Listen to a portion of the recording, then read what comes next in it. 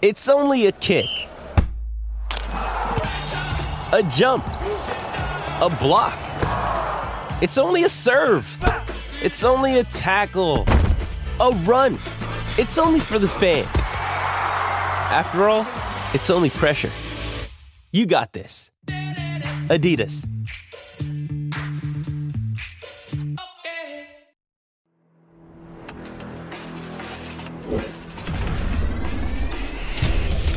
This is Winnipeg Sports Talk Daily with Andrew Hustler Patterson and Michael Remis. All right, let's do this. Winnipeg Sports Talk time here. Andrew Patterson, Michael Remis with you. Great to have everybody with us live on YouTube. And, of course, all of you making Winnipeg Sports Talk part of your routine on podcast. Busy show today. We've got lots to get to. John Hodge is going to jump on from 3 Down Nation. We'll discuss the huge day for the Winnipeg Blue Bombers and more big news around the Canadian Football League as the league's tampering period continues. So John's going to jump on. Of course, we'll dive into the Jets' shutout loss at the hands of the Pittsburgh Penguins last night. Scott Billick coming on a little bit later. We'll also chop it up with Chris Meany of FTN, get his thoughts on the upcoming Super Bowl, as well as a little bit of National Hockey League talk with him. And, you know, yesterday was a massive day for returns. Brady back, Dalton Schoen back. Great news today for you Hoops and Seabears fans because the MVP is back. Teddy Buckets re-signing with the Seabears. Teddy Allen will join us a little later on today on the program. So lots to get to, including a phone hearing for one Brendan Dillon. And we'll let you know about the latest on the waiver wire coming in just a second. First up, though, a huge thanks to the sponsors that make the show happen each and every day. Our friends at CoolBet Canada, Princess Auto, F Apparel, Wallace & Wallace, and the Winnipeg Jets, Little Brown Jug, Royal Sports, Boston Pizza, Sport Manitoba, Aikens Lake Wilderness Lodge, Modern Man Barber Shop, Canadian Club Whiskey, and, of course, the gang over at Manitoba Battery. Again, welcome to everybody with us on YouTube. Hit that thumbs up button if you haven't already. And make sure you're subscribed to the channel. And welcome to you, Michael Remis. What's going on? Feeling good, Huss. It's been a busy week for re-signings. You mentioned the Bombers with 2, and now the Seabears announcing that Teddy Allen's back. One second, let me turn my lights on. Yeah, busy cutting all these clips here. This Brady Alvarez back, spoke to the media today in a Zoom call, and yeah, Teddy Allen and the Jets are back too. Yesterday, nice to have some hockey back. My Tuesday night routine has returned. Yeah, well, I mean, it was a little anticlimactic, if you will, in that everyone was so excited to see the team back together and out there, pretty much healthy. The new guy in the middle of Ehlers and Perfetti, and they just weren't able to score. And that, unfortunately, has been a bit of a theme for the club going into the break, Reem. And as we'll hear from Rick Bowness, I mean, he wasn't extremely critical of the way that his team played, although as we'll get into it, I didn't love the start of the club, although I thought they really did push in the third period. But I mean, man, once again, special teams playing a massive role in a loss for the Winnipeg Jets. But you can dig in a lot of different ways. If you don't score, you don't win. And the Jets had a goose egg to show for 60 minutes last night. Yeah, we're just kind of saying a lot of the same things over and over again. And it came down to special teams. You know, they get the first goal. Morrissey throws it up the middle, bounces off Lowry's stick right to Letang, makes a move to the middle, and maybe surprised with that backhand. But it's all about special teams. The key turning point was the Brendan Dillon head, and I'm sure we'll be spending a lot of time talking about that. But the bottom line was you got a 5-minute penalty, and the Jets allowed 2 power play goals. And on their own power plays, the Jets went 0 for 2. And so many games this year where the Jets have lost, we're like, oh, well, they played great at 5-on-5. I think they were okay yesterday. It wasn't great, but the difference was special teams, and that's something we've said again and again. And Mike asked Rick Bowness, and he just said, we'll get better. But I don't know, we're halfway through the season, and we've been saying this all year. The power play just has let them down over and over again. So we'll see what happens going forward, but it's certainly disappointing from that front. in terms of the special team losing the special teams battle. Yeah, well, listen, Rob Pepper. By the way, Rob's joining us. I think he's down in Mexico. Shout out to you, my friend. Hopefully, you're having a great time down there in the sun, and that you're making time to still join us here in the Peg. Like, the offense has to get going. I think that goes without saying. And special teams, continues to be could be a real issue for this club. I mean, did we expect Sean Monahan just to get dropped into the lineup and all of a sudden everything turns around overnight? Probably not. But I mean, it was, and I'll be honest, I felt bad for the PK because I thought for that match penalty, I think they went the first 3:04 up to a break, and I thought they did a great job of keeping Pittsburgh to the outside, winning puck battles, getting it back to the other end. But sort of as has been the case for the Winnipeg Jets a lot of the time this year, a bad break or so just ends up in the back of your net. And I think both of those goals that were scored on the power play was credit to Pittsburgh for taking advantage of sort of an unexpected turn. One was sort of a whiff that went right to a player on the corner, and the other was a deflection that went to a guy that made a great play to put it in net, and the guy tapped it in, and Hellebuck had no chance. So a little bit of misfortune for the PK. And on a 5-minute power play, you got to be consistent for the entire 5 minutes. I really like the way they started.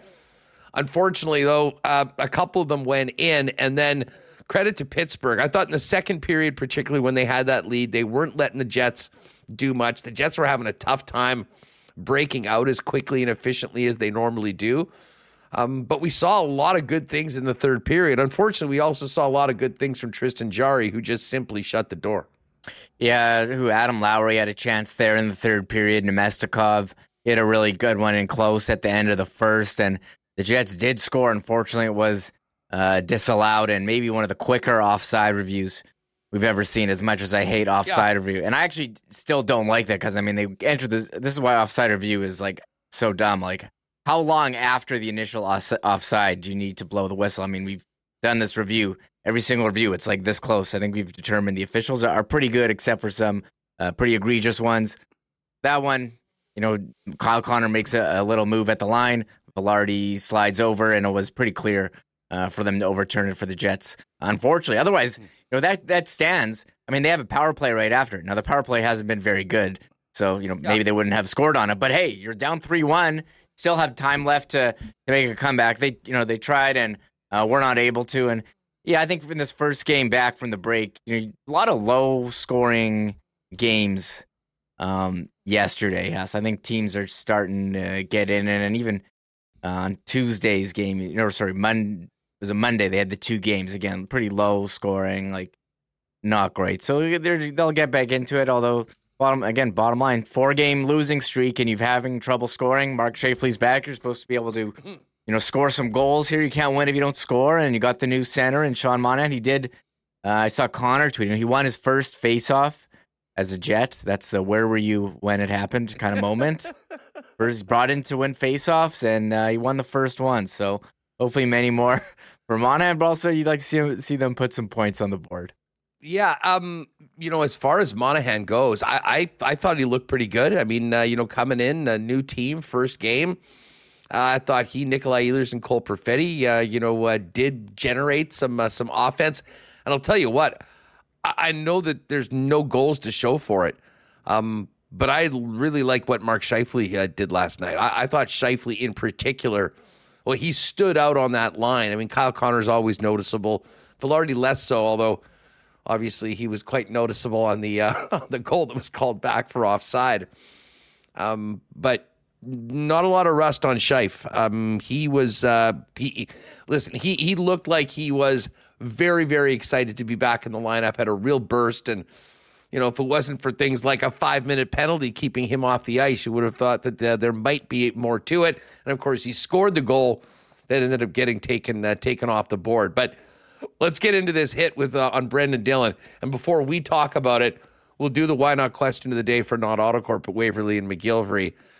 Suspension, suspendable, or not suspendable? We, of course, is getting a phone hearing, so we'll find out soon as to what, if any, supplemental discipline Brendan Dillon gets.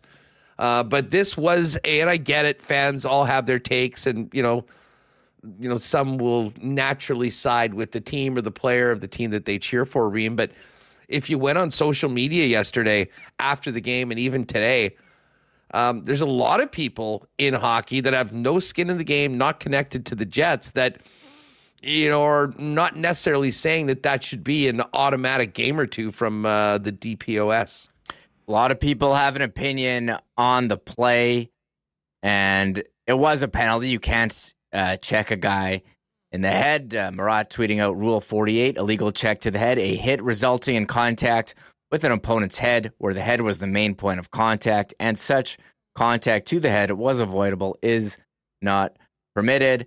And the match penalty is at the ref's discretion if, in his judgment, the player attempted to or deliberately injured his opponent with an illegal check to the head. So the refs determined that was the case, and they gave the match penalty. Thought I had we've seen Brendan Dillon play for his time here at the Jets. He's been suspended once. That was in 2017. I don't think he's a dirty player. I don't think he's trying to injure guys. I think this was a play where, to me, he went and got in position to make a hit. He did, I thought he checked a couple boxes. He didn't launch himself upwards. He didn't jump into the hit. He didn't raise his elbow at the guy's head like Brendan Gallagher did. He tried to line up a hit, and he hit the guy's head. The game moves fast. Noah Chari is a smaller player. He's skating through the neutral zone. He's got his head down. It's a bang-bang play, and he missed. I think it's unfortunate. I didn't think there was intent to injure. It looked a lot worse because the helmet went flying, and yes, he did hit him in the head as well. But I didn't think he's going out there I think he tried to line up a hit and he missed. And I didn't think it was like the dirtiest thing I had ever seen because there's so much hyperbole out there. It's like, oh, this is so terrible. I didn't think it was the worst thing ever. It was, it was an unfortunate result. I thought his process was okay. Yeah, listen, I tweeted it out afterwards. I was pretty sure that DPOS was going to be on line one for Dillon afterwards. And part of it was just the optics of it. I mean, when you make a connection like that in the head and the guy's helmet flies 2 feet up in the air and then he's down and can't get up, I mean, you pretty much know what's coming. It was a little unfortunate. And there's many people that are saying that, part of this has to be on the player. Like 5-6 years ago, you would not see a guy flying around leading with his head. I mean, if that was in the NFL, Achari might have gotten 15 yards for leading with the head, with the tackle. And, in some ways, those speed skaters where they're going, they put their arms back and they just lean out. I mean, that's sort of what it was. But again, the onus now in hockey is to not make contact with the head. And listen, things happen very fast in a split second. But when that happens, I mean, they're going to err on the side of caution. I think, years ago, that probably wouldn't have been a 5-minute match penalty. And I'm still not sure that it was a match in the way it's described in an attempt to injure. But we know about head injuries. We know how important it is for the National Hockey League to try to get those out. And when you have a collision like that, even if there was no malice and it certainly wasn't trying to do it, the guy's going to probably get kicked out. You're going to probably be on the PK for 5 minutes, and you're probably getting a call from George Peros and the gang, and that's where it goes today. I mean, I don't expect a lengthy suspension for this. Like, I think the max we're going to hear is 2 games, and I think it might be 1 game, and it does maybe bode well for Brendan Dillon that he will not be treated as a repeat offender. He's got 1 suspension. It was in 2017, so a long time ago, so technically a clear record. But again, the visual of that, as I think we all agreed that this wasn't a sadistic move by Brendan Dillon trying to take a guy's head off, but his initial contact was with the head. The guy was hurt. The helmet went flying. I wasn't at all surprised to hear he was getting a phone hearing today. Yeah, and I'm just going through the chat here, and I was mentioning this to you before the show. Kevin Kowalik in chat says, Brendan Smith could have been suspended on the Bedard hit. You remember Bedard got hit in the head going through the middle with his head down earlier and broke his jaw. And he says because, that hit, there was no suspension. Maybe Dylan gets 0. I mean, Bedard broke his jaw. It's not for sure. It's not for sure that he gets a suspension here, especially considering he did get the 5 minute in the match and kicked out of the game last night. And even Bedard's coach after that said, this is a teachable moment for him going through the middle with their head down. And again, he got the match, he got the 5. You need to give him more. And there's been a lot of, you go on social media, a lot of wide-ranging opinions on the hit as well. And I mean, if you watch it, almost looked like Dylan went in there and Achari just, skated into him. I don't think it was the most malice. But yeah, the optics of the helmet flying off, trying to get up and not getting up. They do go by the result. And who was it in here in chat? I think it was Todd for 10. He says, not deliberate or targeted, but the head was the first point of contact, and player safety calls never seem to favor us. And that's the Jets fans' opinion about the relationship with player safety. So we'll have to wait and see. We'll wait and see what happens here. Hopefully it comes out during the show so we can talk about it and not, not at 3:05 or whenever we end. A little bit of Jets news, though, coming out of the just the top of the hour.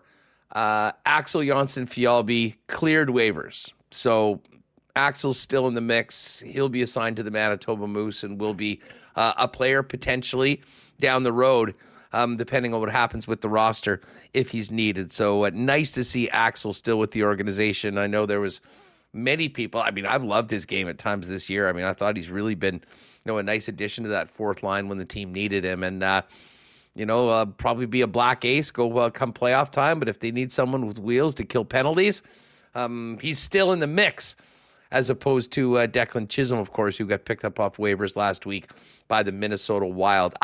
Let's hear what Bones had to say about last night. We'll start it off with Bones' thoughts on the Dylan hit, and then the fact that Pittsburgh was able to pop 2 in the power play after Dylan had been ejected. Well, it's, again, the referees made the call, and unfortunately it didn't go our way with that call. And, the second power play goal is kind of a broken play, but that's hockey, and, you fight through it. How did you feel your team, handled then getting down 3-0? And now you're down to defensemen too. Yeah, it's another game where we're playing too much with 5 defensemen, but again, that's hockey. We had enough good looks to crawl back into that game, and the similarity in the 4 games right now is our inability to score. We're not getting outworked. We're not getting outplayed. We're just not scoring right now. The offense is a little bit out of sync. Mark needs a couple of games. Sean needs a couple of games. We're going to be fine. We'll be all right. All right, Bones, all positive after the game. Here's Bones on just the team starting slow after a break, and we mentioned they were on the wrong end of the shot clock in a big way for the majority of the first period. It was like the games I saw last night. The first period was sloppy, and everybody's a little bit out of sync as the game went on. The energy picked up, and we got better as the game went on. We had some great shifts. We just didn't capitalize on the chances we had. They did have some nice shifts at 5-on-5. They did get some chances. Tristan Jarry made some good saves. Cannot say the same for the power play. And Mike McIntyre asked Bones about the struggling power play and what he saw last night on a couple of opportunities that did certainly nothing to give the Jets any momentum moving forward. The Niederreiter unit both times, because maybe Mark Stein was out there. Yeah. Would you have considered maybe even using a timeout to start them, or you're comfortable? No, we're comfortable with that group. So they've been good all year. So no, we don't need a timeout there. One way or the other, that Mark, they're going to play about a minute each out there. Yeah. So there was no need to call that. We knew they were going to get out there and they were going to have enough time to get something going. And on paper, you'll see another 0 for 9 on the 2 very small sides. But did you see any signs tonight, on the power play? Well, again, you're throwing groups together. That it'll get better. It'll get better. It has to get better. That certainly is something that the Winnipeg Jets need more from. Special teams, but especially that power play. One more from Bones. Here's just his thoughts on the debut of Sean Monahan. of his game in that line? Yeah, no, I liked his game. He uses his wingers well. He makes really smart plays with the puck. He's reliable. And again, for his first game and again after a break, very happy with his game. All right, so there is Rick Bowness. Let us know in the chat. Interested in what people's first impression of Sean Monahan was last night. I mean, obviously he didn't stand out, but paying attention, I mean, I think some of the things that Rick mentioned, certainly a smart player. I think there was a few shifts where they spent a good amount of time in the opposition zone, and I did see some real potential with Perfetti, who I thought was good when he was out, and Nikolai Ehlers, who again was dangerous at times last night. Yeah, we'll have to wait and see. It's just one game, Huss, after the break. They'll get back at it tomorrow. I mean, say, yeah, they played well. Yeah, they didn't score. I mean, not going to win any games like that, and we know these guys are talented. They can create, but got to figure out a way to put pucks in the back. Then it's been a struggle. We thought, putting Mark Scheifele in would fix everything.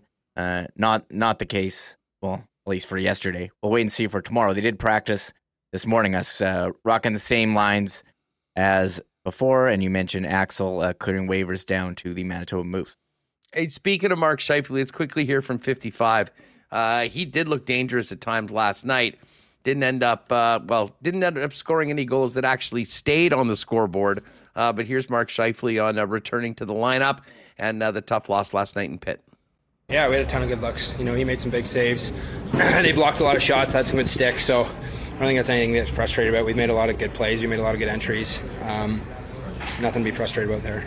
On your what looked like a goal there, did you have a sense at all on the entry that it might have been? Yeah, I knew it was close. So I even asked, I was like, was that offside in the pile? But obviously it was. Yeah, and I'm looking how that game played out. Did you guys like much of your first period? Seemed like maybe the first 10 minutes or so, not a whole lot there. Yeah, it was. Early on, everyone's a little bit rusty coming off the break, so that was kind of to be expected. We still had good looks. We still had some good ozone time, and really, didn't give them a whole lot other than obviously on that long power play. Right. So.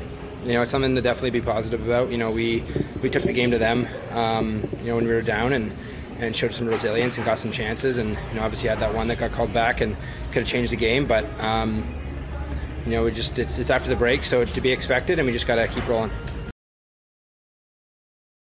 There's 55 back in the lineup tonight, liking a lot of things, just not liking the result and not liking the fact that they weren't able to score. Here's one more for Scheifele, who of course was not in the lineup last week, but Mark was asked about 4 straight losses right now for the Winnipeg Jets. That stat means absolutely nothing. It's just, we just came off an 8 or 9 day break, so that's nothing to think about at all. It's, we had a lot of good chances tonight.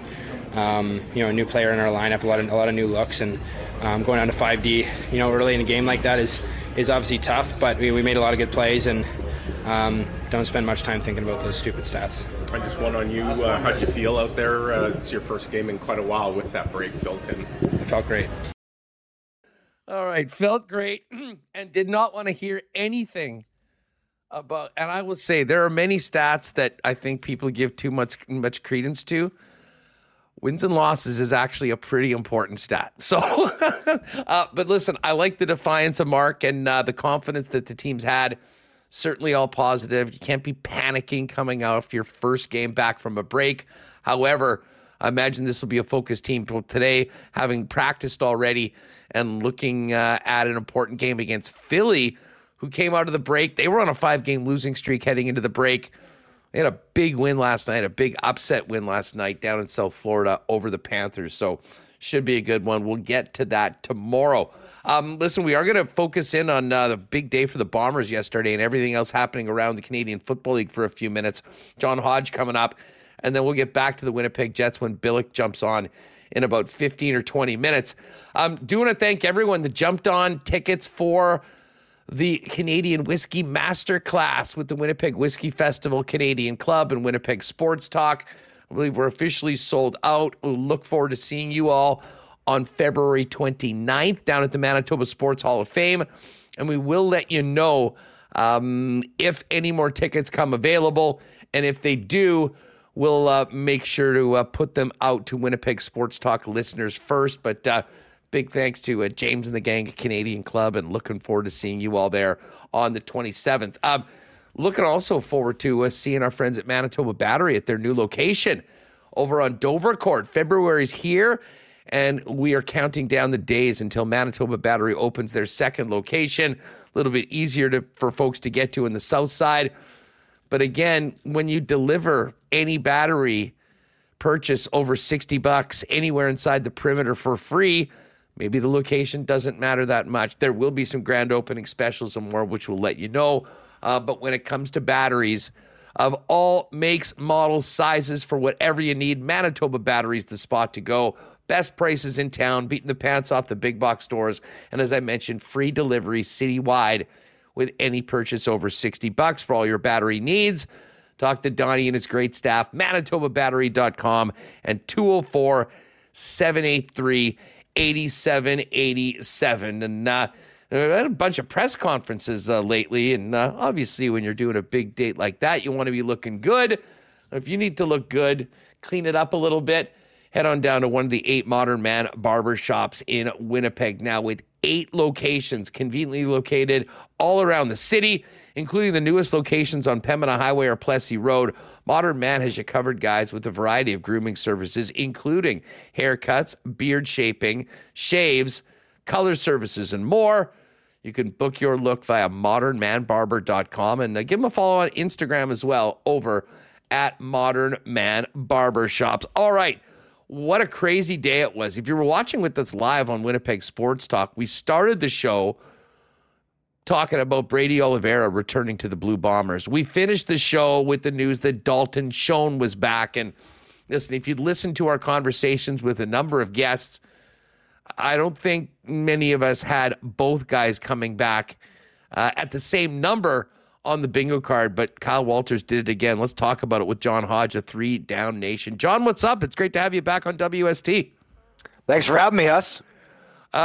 Crazy day yesterday. Walters magic. First off, how surprised were you that Brady Oliveira and Dalton Schoen are back in blue and gold next season, and how did Kyle Walters do it? I am surprised to see at least Dalton Schoen back. Brady Oliveira, I think I was always expecting to be back. Though, interestingly, this morning, he did kind of confirm that this wasn't a foregone conclusion, because I have seen that speculation out there on social media. Oh, Brady Oliveira was never going. Well, that's not what Brady told the media this morning. He said, look, my agent and I played the game just as every player should when looking to maximize their value, which I don't think there's anything wrong with doing. He's 26 years old. He's an award-winning running back coming off a 2,000 yards from scrimmage season in 2023. It's his right to try to maximize his value, and he did end up leaving some money on the table. My colleague Justin Dunk at 3 Down Nation reporting that he was offered $275,000 a season by the Hamilton Tiger Cats. The BC Lions also made a very significant offer. He ended up coming back to Winnipeg for $230,000, but he did say that the communication between him and the club went very quiet at times over the last couple of months. And let's also remember, Brady is not in a situation like other free agents around the league who had to wait to the communications window to talk to teams around the league. Brady's been able to talk to the Bombers since really always, right? He's been with this team for 5 years. There was no point at which the negotiations had to wait to start. He did also call this a stressful process and a roller coaster of a process, one that wasn't always easy to navigate. He did think that there was a possibility, as much as he wanted to be back at Bomberland, that he would leave. The Schoen thing is more surprising to me, because what I was told about Dalton Schoen is that he was looking for him and his camp $300,000 a year, and that they might be willing to sign on for $285,000. The Bombers' initial offer was well below that. They didn't up their offer over the last several weeks, as I understand, coming in at about $220,000, and they ended up coming up to $230,000 at the very end to get that deal done. Now, I understand that for Schoen, the market wasn't as hot as him and his camp maybe hoped it would be. I don't believe he received any offers over $250,000, which is maybe why the Bombers were able to get close to that number. Again, I don't think they had the highest number, but we'll have to ask Dalton Schoen about that in detail this afternoon when he talked to the media via Zoom. John, I mean, it was natural for us yesterday, especially when the numbers came out, to sort of compare yesterday for the Bombers to Thanksgiving Day for the Jets, where kind of out of the blue, Hellebuck and Scheifele re-signed identical deals. I mean, I know Brady's getting $240 for year 2, but in year 1, they're both making $230. Brady talk at all about Schoen coming back, and were they at all working in concert? Because it is somewhat, I guess maybe it's a coincidence, but interesting how the top 2 priorities for the Bombers free agency wise both came in at the same number, with both of them apparently leaving some money on the table elsewhere. I do think he was in communication with Dalton. I'd have to review my notes. I don't want to speak out of turn in detail. I know he did say somebody he was in constant communication with was AJ Ouellette, running back, pending free agent from Toronto, who's had a agreement now in place for a day with the Saskatchewan Roughriders as they looked to kind of reset the running back pay grade, so to speak, right? The running back, especially in the NFL, is a position that has seen its value diminish over the last number of years, and that's something Brady talked about. As he said, there's lots of guys who are only touching the ball 3-4 times a game who are getting paid boatloads of money, and there's lots of running backs who are touching it 15 or 20 times a game, and they got to scratch and claw for every dime that they could possibly get. As for Schoen, I mean, again, we have to wait to talk to him this afternoon, but I know it was extremely important for Zach Collaros to get Dalton Schoen back. Like Dalton Schoen, I don't want to speak for Zach, but he was certainly near the top of the list, possibly at the top of the list for players he wanted to get back in Bomberland. And I don't think it's a coincidence, that Schoen only signing a 1-year deal means that him and Kenny Lawler are going to come up at the same time next season. And if I'm the Bombers, this is speculation, but I'm going to try to get them matching deals. This year, Kenny Lawler is going to make $285. He is still by far and away the number 2 highest paid receiver in the CFL, Dalton at $230. I'm sure the Bombers are going to make an effort to try to keep those numbers the same, and then keep those numbers, or I should say, keep them the same as in make them the same, pay them the same amount of money, not dissimilar to what the Jets did, of course, with Scheifele and Hellebuck, with those 2 kind of matching deals, and keep both of the receivers for 2025, when, of course, this team will be hosting the Grey Cup at Princess Auto Stadium. So that was the good news, John. Brady's back, Dalton Schoen's back, comes at a significant cost, even with the offers that were there around the league. But we knew that there would be some players leaving. And we've seen Jamarcus Hardrick and now Dietrich Nichols come to agreements on pretty juicy terms with teams elsewhere in the division. When you look at the Bomber roster right now with the guys that are back, guys that are pending, and guys that have left, where do you think Kyle Walters will be focusing in conversations with people elsewhere around the league, or in conversations with Danny Mack and Teddy Gavaya saying, we need some guys to come in and replace some important players on the club? Sorry, I think you said Dietrich Nichols there, Huss. I think you're talking about DeMario Houston. Oh, excuse me. Yeah. It's all good. I think the Bomber... was that $275 a year with Calgary?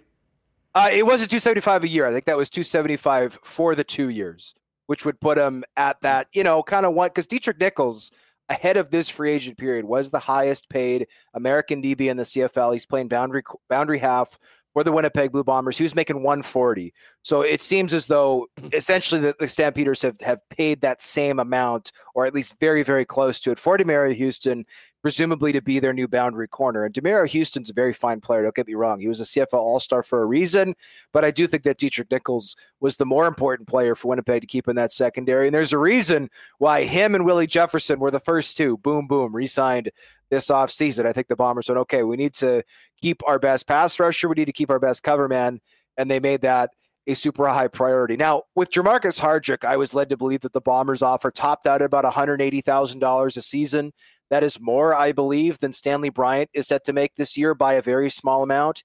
And you can't blame Jamarcus for leaving to sign with $230 on the table with the Saskatchewan Roughriders. He's 33 years old. He's got little kids. Over the next 2 years, going to Saskatchewan will net him, before taxes at least, almost $100,000 above what the Winnipeg Blue Bombers were willing to put up.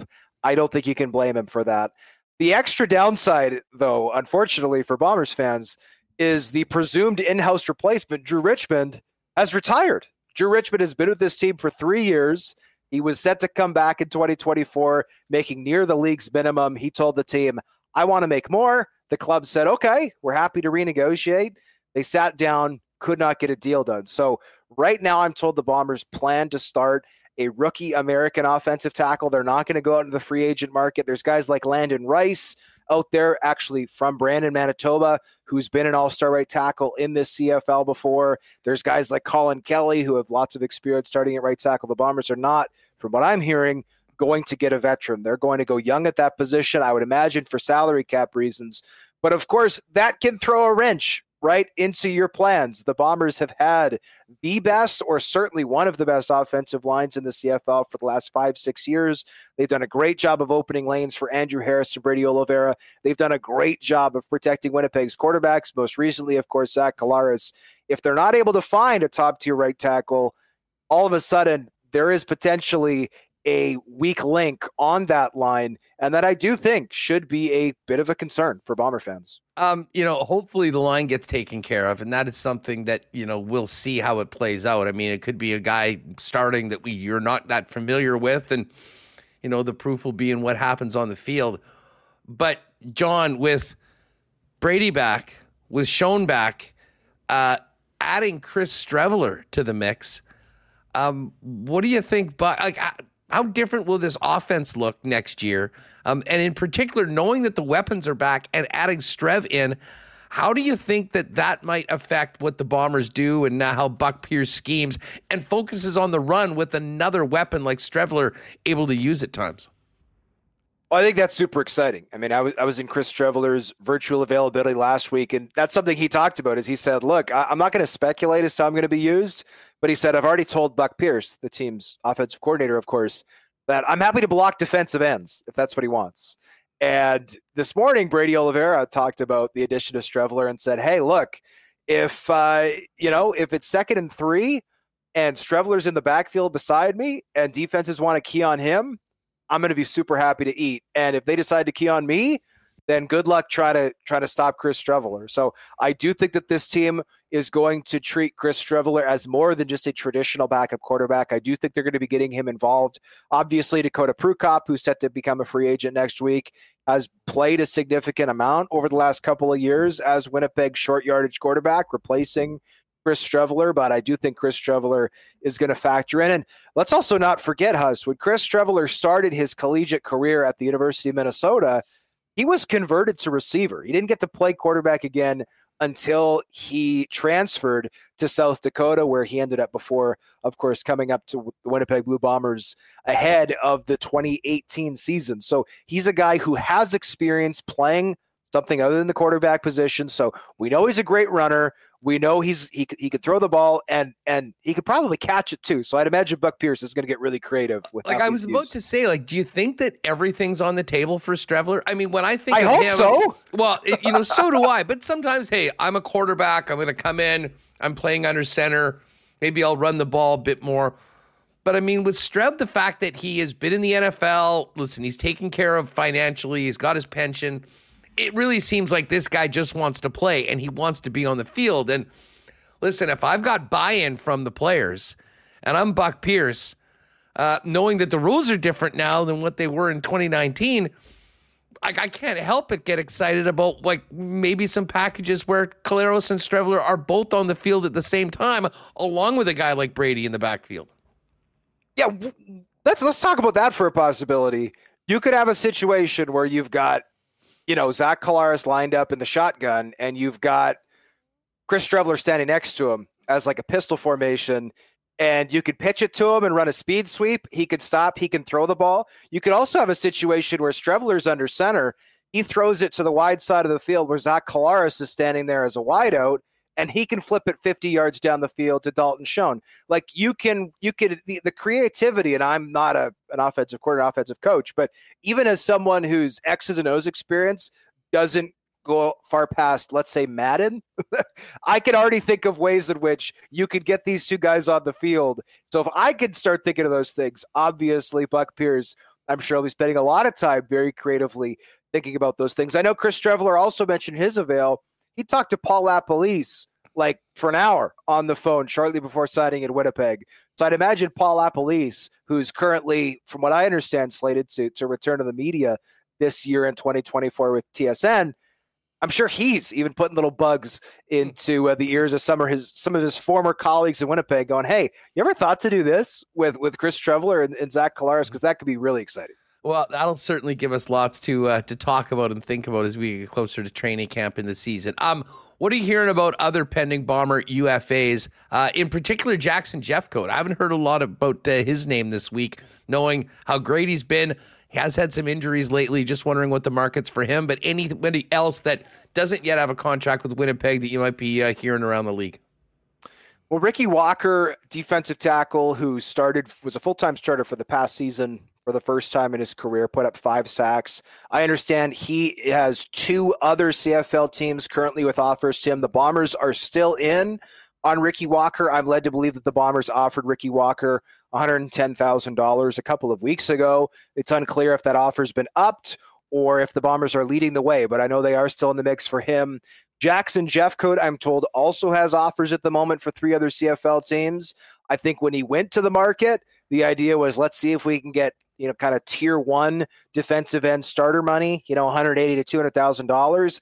I don't think that's materialized, but the other issue here is that Matthew Betts is really holding up the defensive end market. Brandon Barlow signed with the Hamilton Tiger Cats following a breakout year at the Argos. Other than that, guys like AC Leonard, have not yet signed at the defensive end position. So I think that's slowed the process down for Jeffcoat. I'm told a decision from him and his camp is not expected before Friday. There's 3 teams in the mix. I would imagine that the Bombers would love to have him back, but Huss, at this point, I'd be frankly surprised if the Bombers had room for him. So he's still weighing offers. I don't think any of them are tier 1 money, but again, that could change if Betts resigns, because presumably the teams that miss out on Betts would love to have a guy like Jackson Jeffcoat. Yeah, I know it is a great point. John Hodge of 3 Down Nation with us. Check out 3 Down Nation throughout this week and next for the latest on CFL free agency. Obviously, we're focused on Winnipeg here in the city, but what stood out to you amongst the other agreements outside of Manitoba as we get closer to the real thing next week? Well, I think the thing that I thought was the most interesting was the Saskatchewan Roughriders getting right in there. Like 3 Down Nation, we ranked all of the positions for pending free agents. We also did a top 30 list, and the Riders scooped up players 7 through 9. That's Jameer Thurman, Jamarcus Hardrick, and AJ Ouellette. Obviously, this is a team that's under some pressure in 2024. I think they alleviated some of that pressure, of course, with the coaching change, but this is a team that hasn't made the playoffs the last 2 years. And Rider fans, as everybody knows, are a fervent, very passionate group. Obviously, Trevor Harris is still the guy under center, but Jamarcus Hardrick is a massive upgrade for them along the offensive line. There's also a really good CFL draft coming up for offensive linemen. I'm sure the Riders are going to address the position there. And then you've got Jameer Thurman, who can kind of quarterback the defense. Thurman, the connection there is he was in Calgary when Corey Mace was the defensive line coach of the Stampeders. And then AJ Ouellette toting the rock. I mean, Brady Oliveira is obviously, at least in my opinion, the best running back in the CFL, but AJ Ouellette is very special as well.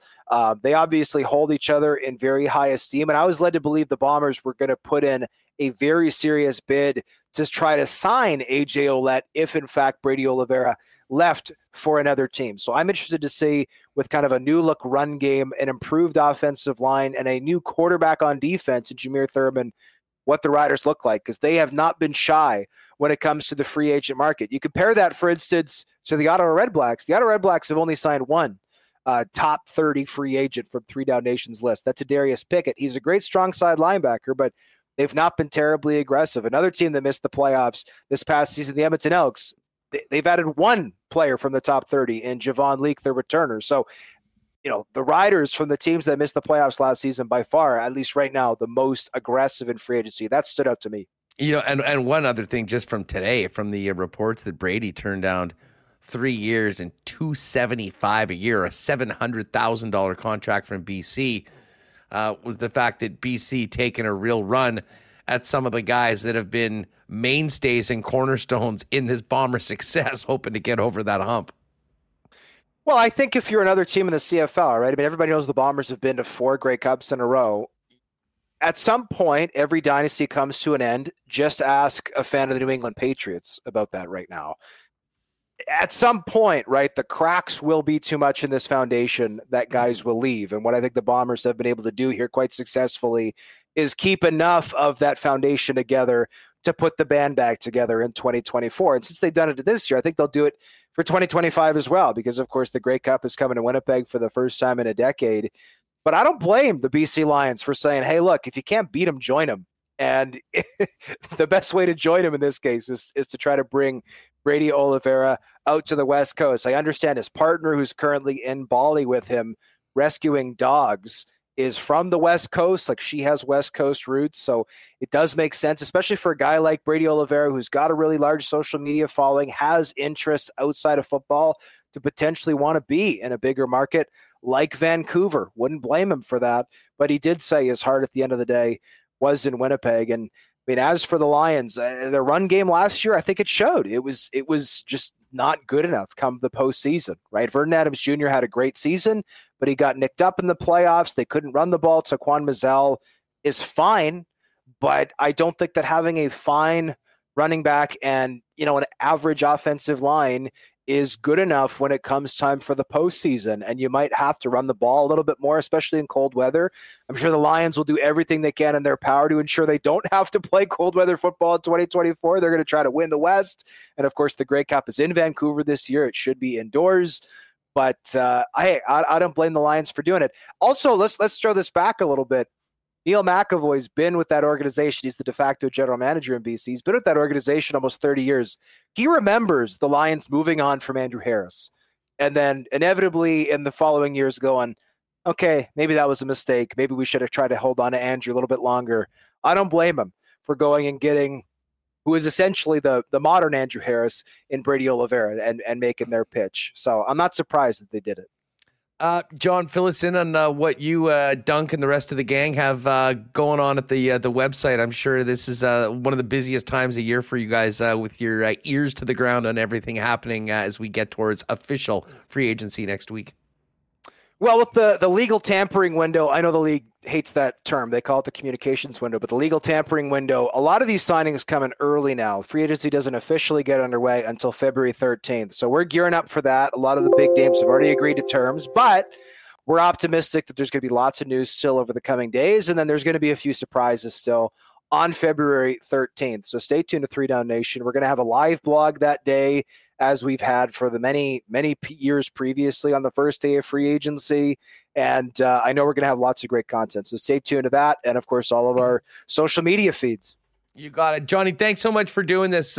Be well and keep up the great work on the CFL beat. Appreciate it, Huss. Anytime. There is John Hodge. Follow him on Twitter at John D. Hodge and make sure you're checking out 3 Down Nation. We are going to get back to the Jets in just a minute. But before Billick comes in, let's hear a little bit of what Brady had to say today. Brady Oliveira did a conference call earlier this morning with the media and talked about the process of free agency that resulted in his re-signing here in the Peg. I'll say that it was a roller coaster. I understand the business of it.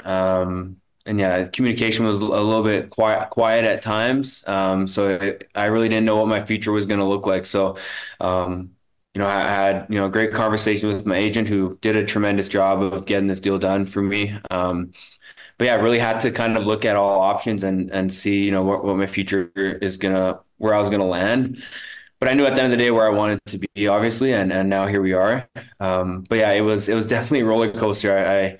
I knew where my heart wanted to be. I just unfortunately didn't know if that was going to happen. And obviously, with the number that I put out there,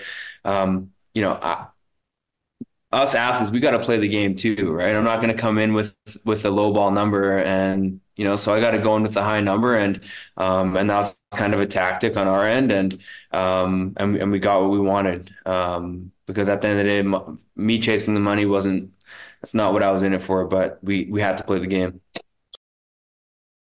All right, so hey, negotiating 101.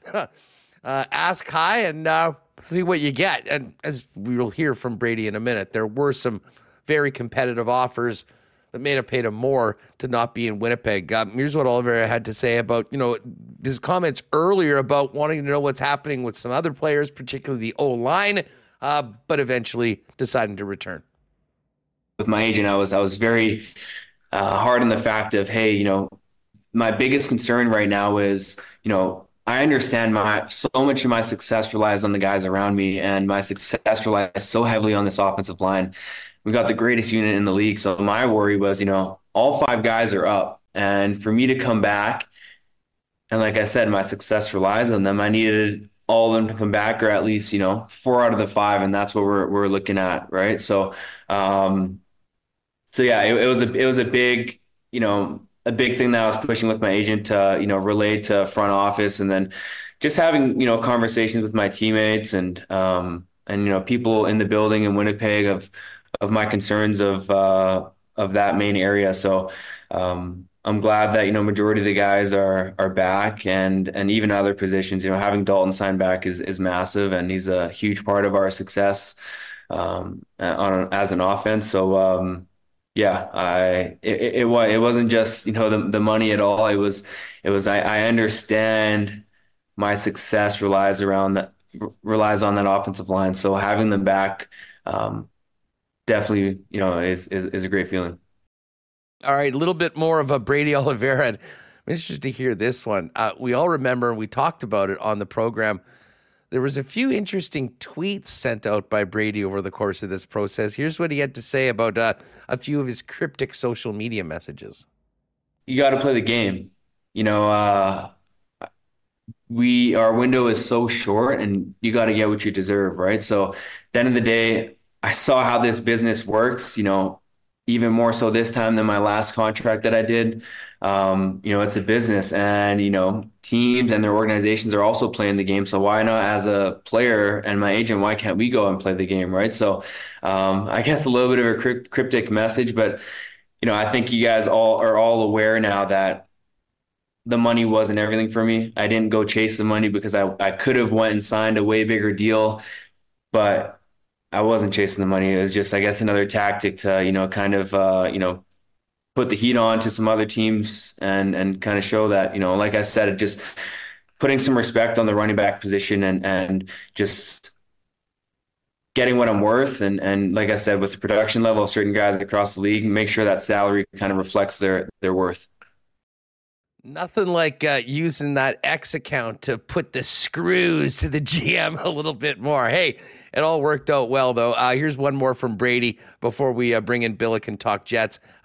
Speaking about his hometown and why it was important to him that he continue in Winnipeg.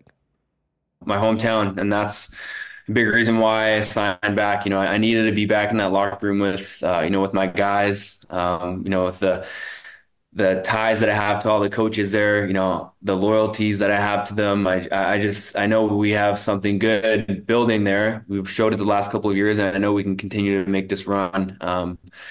So it's exciting. That's why I wanted to sign a 2-year deal back. And the conversations I have with other guys is kind of pushing to, hey, let's stick this thing around for 2025 and try and, get into a Grey Cup and win it in Winnipeg. That obviously for me, that would be everything that I could dream of, winning a Grey Cup in my hometown would be special. So, we got a lot of work to do, unfinished business. That's why, big reason why I came back, man. I can't go to another Grey Cup and lose it. And if we have the opportunity to go there in 2025 and, be in the Grey Cup, can't lose anymore. So,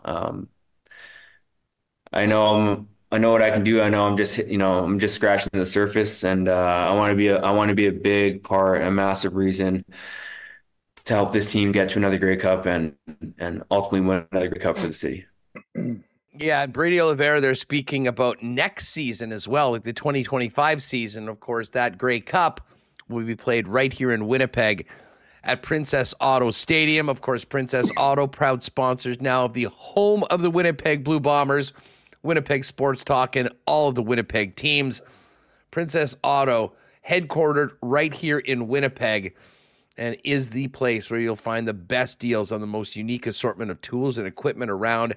Everything you need to complete the projects on your list or start something new is at Princess Auto. Pop by and see him. Panet Road, Portage Avenue West. And you can always shop online 24/7, 365 at princessauto.com. Got to give a shout out to our friends at Wallace & Wallace, the fencing and overhead door specialists in Winnipeg since 1946. I mean, you've seen their fences and trucks all over the city.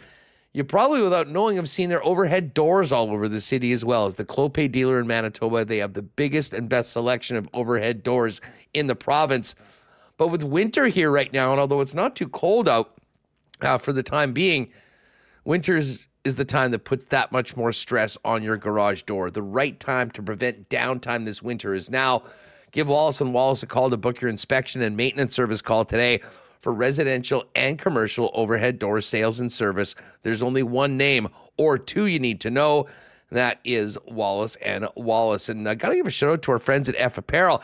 Actually, our pal Pitt Terren from Aikens Lake, I believe, is taking his son Marty down to F today. Get Marty a suit for his upcoming grad. It is the spot for grads. And I know they've got great promos as well. If you've got a young man that's getting ready for a high school graduation, get on down to F, get him a great suit to look awesome for the big day, and one that they can wear going into that next stage of their life. Of course, F Apparel has custom suits beginning at $400, along with chinos, golf pants, custom shirts, both tucked and untucked styles, and an incredible selection of menswear accessories. Pop down and see him, 190 Smith Street downtown. You can make an appointment and shop online. Check out everything they've got at F, that's EPHapparel.com. And as we transition to the Jets and welcome in Billick, do not forget the Jets will have the opportunity to get one right back at the Pittsburgh Penguins Saturday night at Canada Life Center. Hockey Night in Canada game. Sidney Crosby in town. Still some tickets remaining, I believe, for that game. Go to winnipegjets.com/tickets and also grab your seats for the Valentine's Day game against the Sharks next week and the much-awaited visit of the Minnesota Wild on the 20th of November. And while you are checking out tickets, obviously the team's still really working hard to get maybe some people that had packages in the past back on board. Check out 4, 6, 8 game packages, season tickets as well for the remainder of the season, where you'll get in first on playoff tickets for the spring. All right, we're long ways to go for this club before we get to the playoffs. Let's bring in Scotty Billick of the Winnipeg Sun. Scott, great to have you on. Hey, just before we talk Jets, how about Kyle Walters' day yesterday? Jeez, yeah, I mean. So you're like, okay, so they signed Brady Oliveira. Okay, that's great. And you're like, maybe that kind of prices out Dalton Schoen, right? Because we all knew Brady was going to get a raise, and it sounds like his raise wasn't as big as he wanted it, but still well north of 200,000. So you wonder, could they re-sign? And you already knew you couldn't re-sign Jamarcus Hardrick, and so he went and left for more money and potentially greener pastures, but I doubt it, but we'll see. But huge day. I mean, just a big day for signings for the last 48 hours. I mean, the Sea Bears re-signed Teddy Buckets there, which is kind of cool to have him back. I mean, he was a huge part of that. And so, yeah, it's been a big, signing/trade kind of week, I guess, last 4 or 5 days. I mean, lots going on for the teams. Yeah. Everyone was fired up to see the hockey team get back at it tonight, and it was a little anticlimactic with the 3-0 loss in Pittsburgh. What did you make of the Jets' performance yesterday? Sloppy at first, pretty good to start the second, and then I felt they found their legs kind of start that second. They had that really good shift with the Monahan line, hemming the Penguins in. I mean, to the point where Monahan looked gassed. And the rest of the line looked gassed from how much they had. And then obviously the Dillon hit kind of, I mean, I know Neil Pionk last night said that the goal called back on Scheifele was deflating, but that Dillon hit, it wasn't so much the hit necessarily that's deflating. It's just the fact that you get extended power play, 5 minutes, and you allow 2 on there. And even then, I thought the Jets came back after that. After I think it was the 10:22 mark of the second, they didn't allow a shot for nearly a period after that. I think the next shot came roughly around the 11 minute mark of the the 9-minute mark of the third period. The Jets did really well. I mean, obviously the Pittsburgh Penguins were sort of, it seemed like, just content to kind of sit on a 3-0 lead and ride that out. But when that Scheifele goal went in before, and I figured it was offside early, but that goal would have stood. I wonder if the Jets would have actually came back there, because they were really starting to get going there. And then, obviously that goal, as Pionk said, was deflating too. I mean, this team can't score, and that's probably the most concerning thing. Like, I mean, I don't believe this is last year all over again. I don't believe any of that stuff.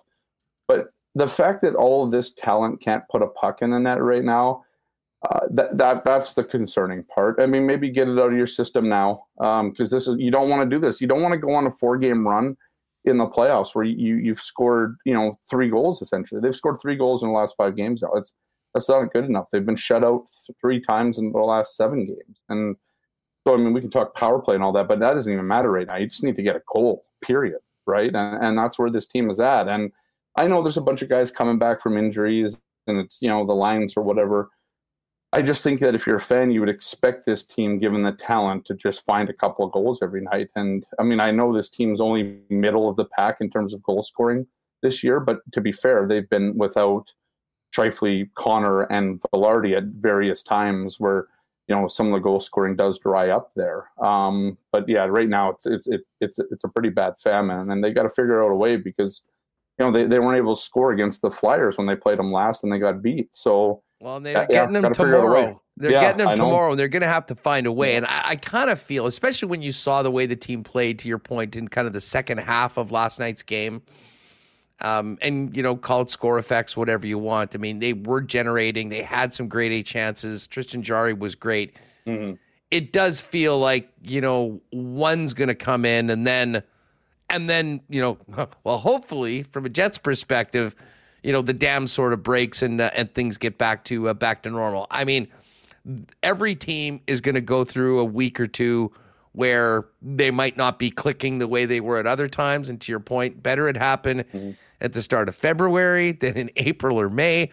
But it's time. It's time to get back going, and it's time to get the power play going. That did not look good at all last night, and there are a couple of opportunities, and it can really take away the momentum. And what was tough, and we'll get to the Dillon hit right now, I really like what they did on the PK for the first 3 minutes of that 5-minute major. And then, a couple of unfortunate breaks of a whiff of a puck that went to a guy right by the net, and another one, and, they're in the back of your net. But backing up to why that power play happened, how did you see the Brendan Dillon hit? And if you had to bet right now, although it's very difficult to know what to expect from NHL player safety, how do you think this one gets adjudicated today? Yeah, I mean, you're right. I mean, it's hard to guess, right? I mean, that's, I think, the biggest problem right now is in this league is that you never know what is going to happen. There was just as much chance that there was going to be a fine as it could be, 4 games, I guess. I mean, for me, it's either 1 or 2 games, I think.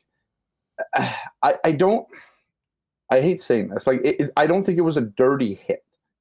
Dirty is the wrong word for it. It was a poorly timed hit with a regrettable result. That's how I wrote it last night. That's how I tweeted about it. Because I've never viewed Brendan Dillon as a dirty player. I understand Minnesota Wild fans will probably disagree with that on the cross checks on Kirill Kaprizov or whatever. But I mean, you watch Dillon play, the way that he plays this game. He's played it for 836 games in the NHL. He was suspended 1 time for slashing 6 years ago or 7 years ago now. That's not, this is a guy who plays with an edge to his game, but a physical edge. He's also a large human being. But he's been a very clean human being, throughout his career. So you look at the hit last night, and to me, I think you give a guy like that the benefit of the doubt. Now, that being said, you also had a guy that got absolutely leveled on in the head, a shoulder to the head. His helmet popped up, right? I mean, you don't see that very often. Often when a guy's helmet was flying straight up in the air, it's usually a headshot. And then just the way that Achari struggled to get back to his feet, needed help getting off. The good news was after the game, I mean, Mike Sullivan basically, sort of said that he was okay, but he's still getting evaluated. So we'll see what that happens. I haven't seen anything out of Pittsburgh today on an update yet. So I don't know exactly what the injury is. I assume it sort of, that will play a part in whatever happens with Brendan Dillon. But to me, it's a 1 or 2 game thing. I just think, I know people are saying, I'll throw the book at him. They got to get that out of the league. Again, I don't think there was any intent. I don't think there was, and I know that's part of what the league has to try and figure out, was their intent, but it's not like this guy's Tom Wilson, right? Like, it's not like, there's this long history of reckless behavior on the ice. It was just, to my mind, a guy kind of reaching forward, a little bent over a bit. I know that, again, the onus has got to be at least 50% on the hitter, if not more. So Brendan Dillon missed him and caught him in the head. And so, at the end of the day, you're probably going to pay a price for that. It's probably going to be 1 or 2 games. The Jets were practicing this morning in Voorhees in New Jersey there. Basically figuring that they're not going to be with him, with Logan Stanley partnering with, I believe it was Samberg and Pionk with Samberg and Schmidt with Stanley there. So, I think the Jets know that something's probably going to happen. But again, I don't think it's, and I think you figured that by the phone hearing, that I don't think they thought there was any maliciousness in it. It was just a poorly timed hit. And I think that's Brendan what happens Gallagher in the end. got a phone hearing for what happened a couple of weeks ago. Right, But, the chicken wing, yeah. Listen, hey, Remus, let me bring in Reem for a minute here. Yeah. Because this was, depending on who you were talking to, you would think that, people were talking about many different scenarios. Some people throwing the book at him, some people saying he did nothing. That was a guy that literally led with his head and skated into his shoulder. Reem, I know you got a lot of reaction. Ferraro getting in on it, Bucci, Spector. What was the, I know there was no consensus, but what were some of the highlights of what was going on from other people in the hockey world outside of this market? Yeah, a lot of takes flying out there. This is former NHLer Rob Schremp weighing in, and he says, head down the whole time and just trying to go everywhere and nowhere fast. It's a contact sport, and bigger guys than you can and will and are allowed to take advantage of this when you put yourself in the position. And then he added, suspension or no suspension, I know for a fact you can't bury your head and just go fast through the neutral zone. The result is tough to see any player get let up, but I don't think Dillon did anything vicious. Sorry, but I'm not sorry for knowing this and saying this. And that's former NHLer Rob Schremp. And then Mark Spector of Sportsnet got into it with Ray Ferraro. And here, I'll just throw it up here. And he put out there hockey physics. When a 5'9" player, Achari, chooses to carry the puck and thus lower his head through 2 zones without ever looking up, and a 6'4" D-man is paid to impede his progress, head contact ensues. Achari should change his game, not Dillon, in my opinion. And then Ferraro adds in, last night in Carolina, Connor Garland got smoked by Brady Shea. That is a far bigger size differential, shoulder to shoulder, perfectly timed hit. I didn't see that hit. I can't comment. And then Spec adds, with all due respect, Ray, but when Achari is bent over and not looking, coming head down along the wall and through traffic, I don't see how a shoulder is available to Dillon. And to be fair, this has been a conversation that's happened this year. I think John Tortorella commented about players. I don't know if they're not expecting hard contact, but you see guys, turning their back at the last second or going into the corner and not protecting themselves. And a lot of, do you want me to go Buchagras from ESPN? Yeah, Bucci came through with a defense of Brendan Dillon. And a lot of these guys, again, no skin in the game, but a lot of opinions on that. He adds, didn't think it was a suspension hit. This is Buchagras. There is not enough physical contact in the game right now. And a lot of replies like, what are you talking about here? And people throwing in GIF usage. embarrassing take. Penguins fence's head was the primary point. I agree. I think it was unfortunate. When you compare it to other hits, again, I don't think he was launching up. I don't think he raised his elbow like Brendan Gallagher did. I thought he tried to line up a guy and he whiffed, and you can't hit a guy in the head anymore. But I don't think it was vicious or intentional, but the result certainly was. Billick, I mean, there is something to be said for what Shrimp said. I mean, I agree. 5, 6, 7 years ago, guys did not run around leading with their head. I joked that if that was in the NFL, he would have gotten a 15-yard penalty for leading with the crown of the helmet. I mean, I'm being facetious here, but no, I know. I mean, there wasn't a lot of awareness of a big defenseman waiting to hit him, and in a lot of ways, like, it was no way, like, that was not a targeted shot. That's Brendan was going to do a headshot do a hit, and he ended up being a headshot as he led with it. I mean, again, I get it. The way the rules are right now, the onus is on the defender, and this is what Ray's saying, not to check to the head to do it. But things happen so quickly. That was somewhat split second. And you'll see more and more former players say there has to be some onus on the forward that's going in there to have awareness and to not lead with his head right into a guy's shoulder. Yeah, I think, we've been talking about this a lot lately because we watch all these Jacob Trouba hits, which are often very clean, very heavy, and very devastating. Very violent, but yes. But that's hockey, right? I mean, we're not too far removed from when people didn't really have a problem with Scott Stevens crossing the ice and drilling Paul Kariya and all those things, right? I mean, but you're right. Like, I think there's this kind of convergence right now of young and old, right? I mean, even talking to some reporters last night after the hit and that, it's like, some guys are like, yeah, there's nothing wrong with that. I shouldn't, like Robbie Shrimp said, you shouldn't be leading with your head. You should be expecting contact at all times, right?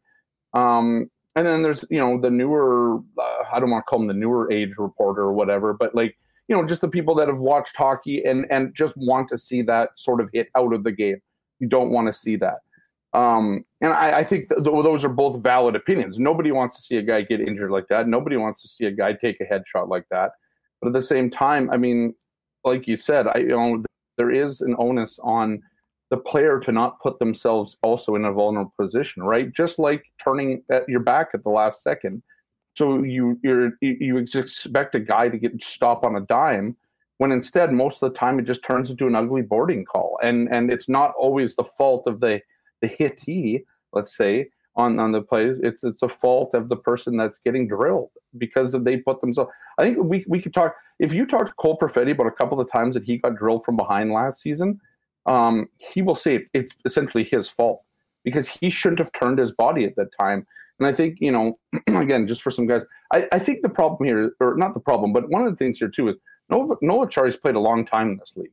He's a physical guy himself, bit of a fourth line grinder and that sort of thing. So he knows too. Like, I mean, I think that's at the same time. I'd be interesting to see what he has to say about the hit, if he felt he put himself in a bit of a vulnerable position. Because I don't think the word around the league is that Brendan Dillon's a malicious player, and it wasn't a targeted hit. Far from it.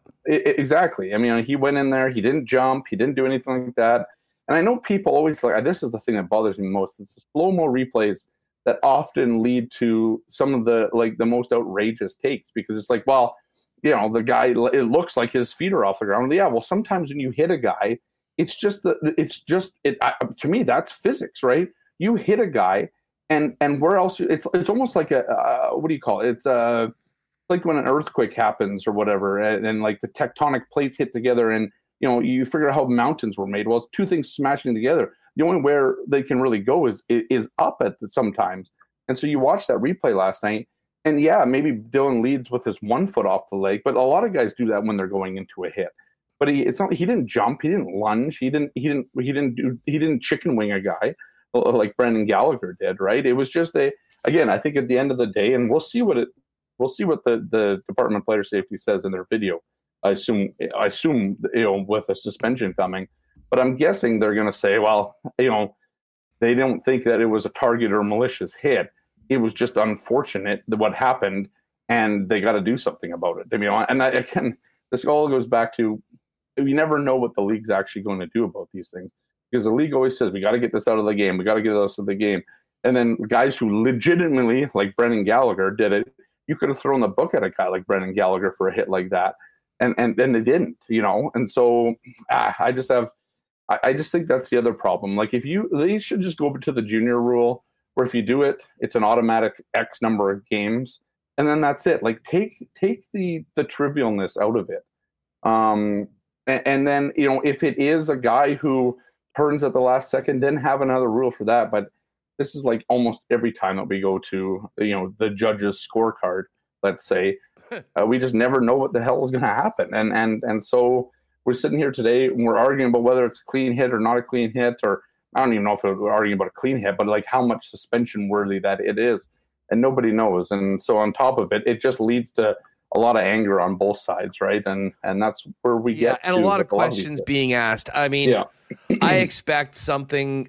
It wouldn't shock me if he just got a fine, but I think we'll probably be seeing a game and potentially two.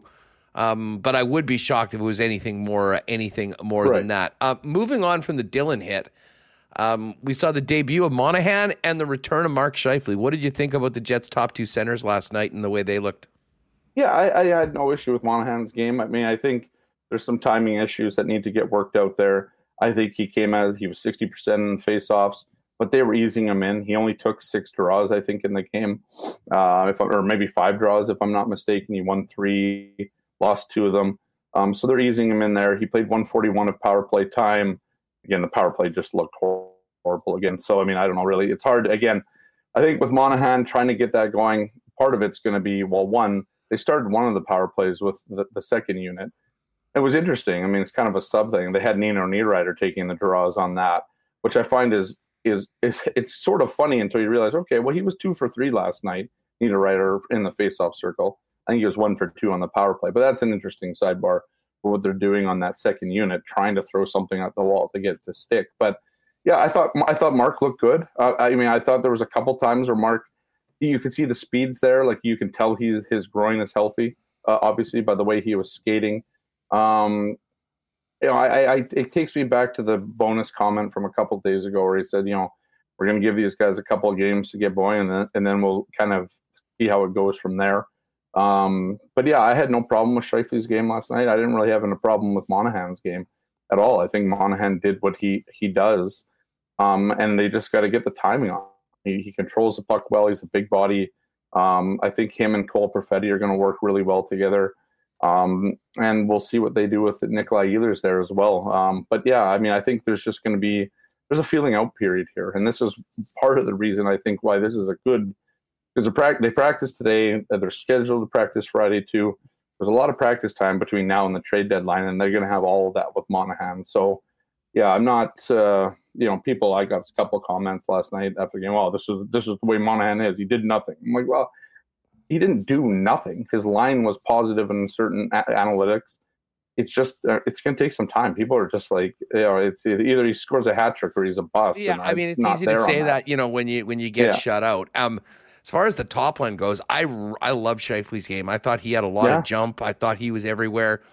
And I said earlier, I mean, Kyle Connor was somewhat noticeable at times. It wasn't always for the best reasons. I mean, certainly in the third period, and I get it. You're chasing the game. You're trying to make something happen. Maybe trying to do a little bit too much. He's gone a little cold, though, right now. And obviously, he was at the All-Star game. We've had this break in the middle. And I believe Rennie was talking about this last night on KNR. I do wonder, and listen, hopefully the goals will come and they can get back to scoring and worry about it. But I do wonder at what point, and I know Kyle Connor scored whatever it is, 47 goals, and he's the top goal scorer on this club. But when you think about how good Ehlers, Velarde, and Scheifele looked together when they were put together, I do wonder if Rick Bowness gives some sincere thought to potentially moving KFC with Monahan and Perfetti and getting Ehlers back up with Scheifele and Velarde. Yeah, I mean, it's definitely an option that they have, and sometimes I'm surprised that they don't go to it a little bit more. I mean, you'll hear the analytics guys on Twitter banging this drum forever, right? Like of how good Ehlers is with them. I mean, I would suggest too, though, that Ehlers is often good with whoever he plays with. And you know, the chemistry that Mark Scheifele and Kyle Connor feel like they have between each other is something I think this team wants to foster, and with Gabe Villard. Like, I think they want to make that top line work. But at the same time, I mean, when you're not scoring goals, you need to get that good feeling back, right? I mean, I think they got that good feeling back a little bit on that one goal, and then it got taken away from them just as quick. So, yeah, I mean, I would like to see it again, because we saw it. We saw it when Kyle Connor went down. They went on that incredible run. I think, what did they have, like 30 points in 3 games or 4 games or whatever it was? Like, it was, you know, combined points, obviously. I know some people balk at that, but at the same time, that line was very good, very potent. And so, yeah, I mean, maybe you have to look at it. And I always think this has been always the problem, I think, with Winnipeg over the years, is that it's always like this top line is viewed as like, the top players have to play there. But, I mean, you could still have a 1B line, I think, with Monahan, Connor, and Perfetti. And if it works, and if it, I think that line, again, is going to get Kyle Connor a little bit more of the puck, because you have 2 guys looking for that, 2 guys that are good playmakers on that line. So it could benefit Kyle Connor as well. It could be Velarde, too. It could be Velarde, too, moving down. I mean, like, I know they've sort of really been pushing since Velarde's been back to have him there on that top line. Yeah. But I'd have time for that. And again, I'm not saying this needs to happen against Philadelphia, but I mean, if the team continues to struggle to score, I mean, the onus is on the coaching staff to shake things up a little bit. And they do have some ready-made alternatives that have been successful in the past that you hear many people sort of banging the drum on right now, and for good reason, when you're getting shut out like they did last night. Exactly right. I mean, I think the noise is always going to get louder when they're not scoring. And I was, I was sort of surprised that they didn't make a change last night. Like, and maybe it was because Bonus felt like they were playing pretty good after, I think the midnight mark. First right? game with Monahan there. Like, right, I think they realized that they're too. going to give it. They're going to give it a couple games. He said they were going to give it a couple games, both with that and the power play, and see where things go from there. But because of the situation they were in heading into the break, I mean, it's not like this is just one isolated game. Whether it happens next against Philly. If it doesn't get clicking, I wouldn't be so. I would put it this way: if they don't have a big offensive game tomorrow, and there is still struggles, I would expect that by the time they see Pittsburgh at home on Saturday, we might see the coaches grab the blender out of the coaches' room and give it a little whirl. Yeah, exactly. And I mean, I think at the end of the day here, you're right. You don't want to like pose. I mean, I think yesterday was the fifth time this season that they've had Connor, Scheifele, and Velarde in the same lineup together, right?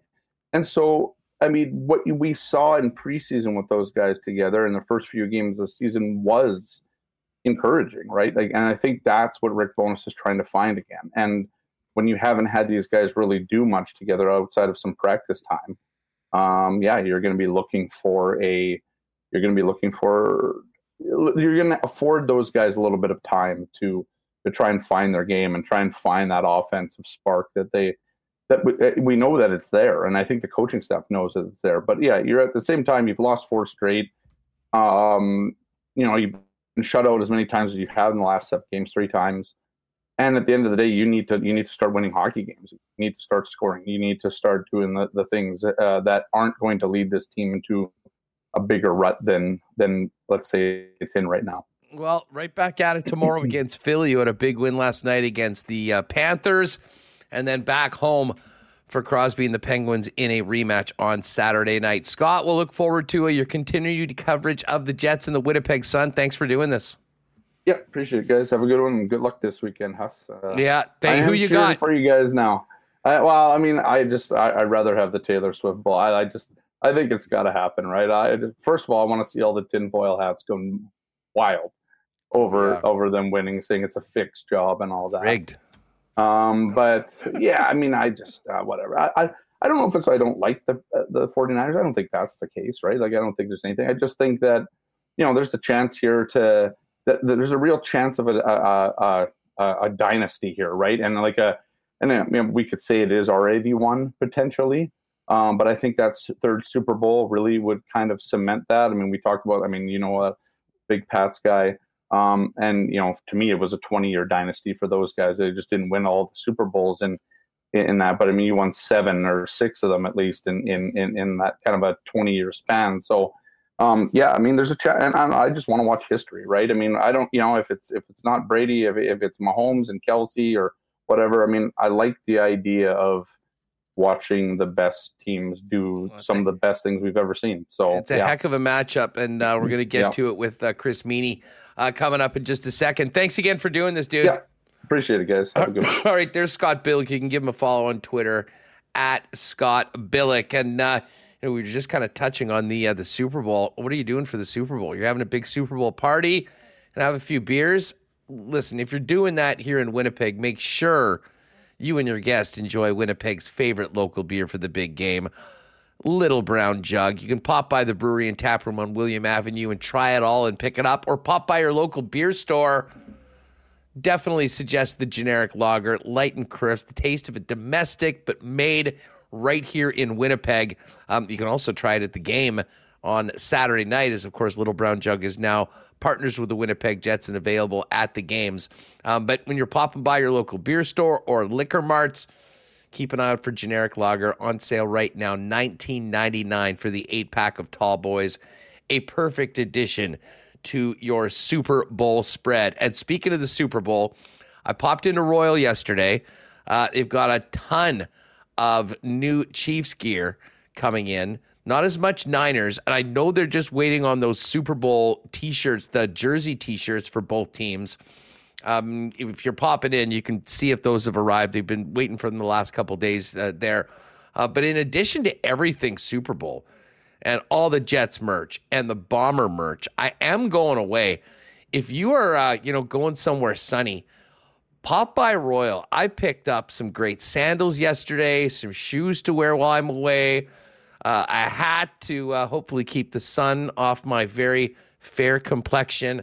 They've got it all there on the King's Skate, Snow, and Surf side, so get ready for your holidays as well, and the Super Bowl at Royal Sports, 750 Pembina Highway.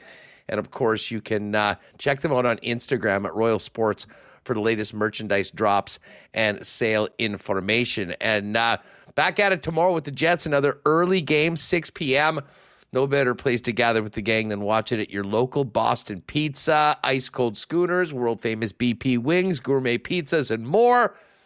With the big game, with the big sound, and of course, pick a player contest as well at many of your local Boston Pizzas. Jets back in action tomorrow, but if you are staying at home, even tonight, you can get the great taste of BP by ordering online at bostonpizza.com. All right, Teddy Buckets re-signing with the Sea Bears. He'll join us in a few minutes. But we can't have Super Bowl week without a visit from my guy, Chris Meany from FTN and FTN Bets. Meany, what's going on? How are you? Hey, man, I'm doing good, Hustler. Always appreciate the invite. Here we are a year later, and we're still talking about your Kansas City Chiefs in the big game. It's been I'd say, an interesting ride for you this year. Different vibes. In the past, it's all Mahomes' arms and the weapons and the offense, and I think this time around, nobody's really talking about their defense. And it's something that I've talked about, on Mean Streets and over at FTN over the past several weeks. And I'm kind of surprised, to be honest with you, that they're dogs in the Super Bowl.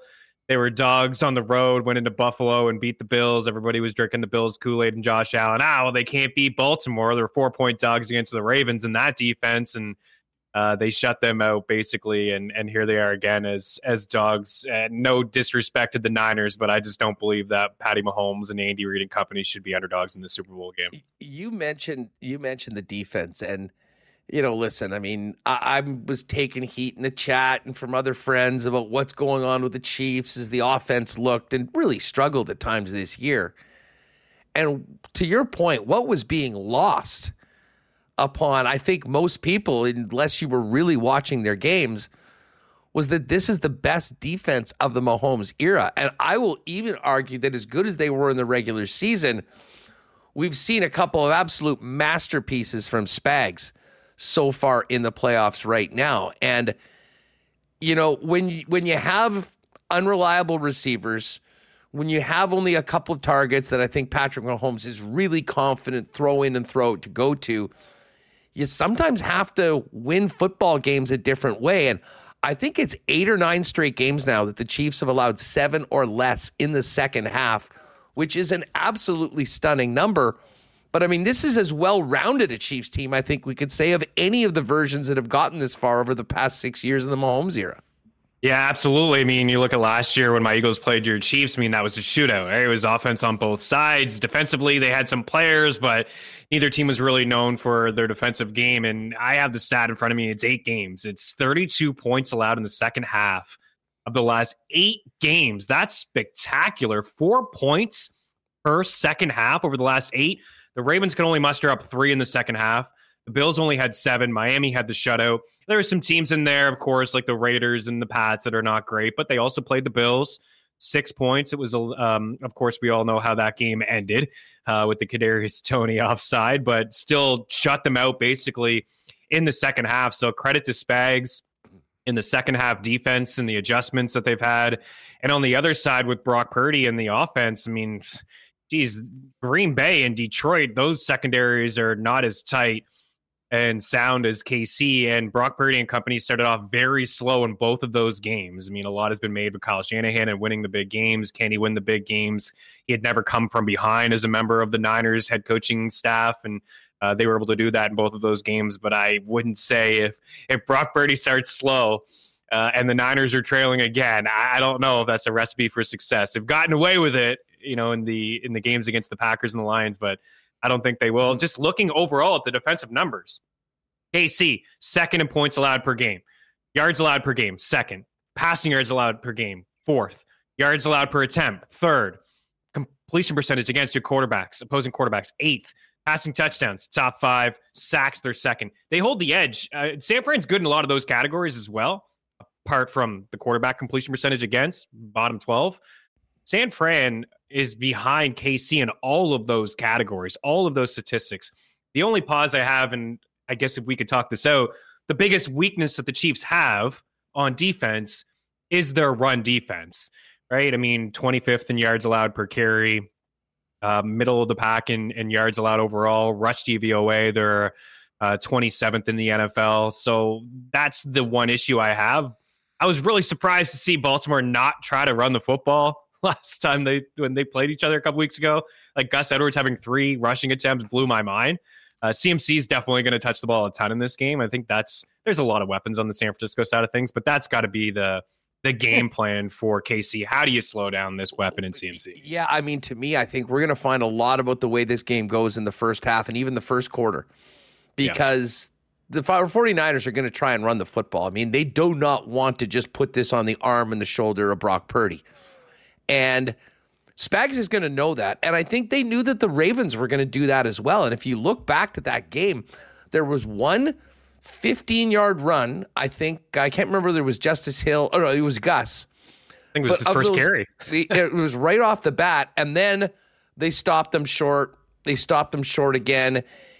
They gave it to him 3 times. He had 3 yards. I mean, they very quickly fortified that up. Now, easier said than done against Christian McCaffrey. But if the Chiefs are able to score and the Chiefs are able to take care of, not getting gashed and preferably get them off the field by stopping the run, which is by far their biggest challenge going into this game, it then sets up that scenario where it is on Brock Purdy. And, again, with all due respect to what with the Packers and what the Lions had, they don't have L'Jarius Sneed. They don't have McDuffie.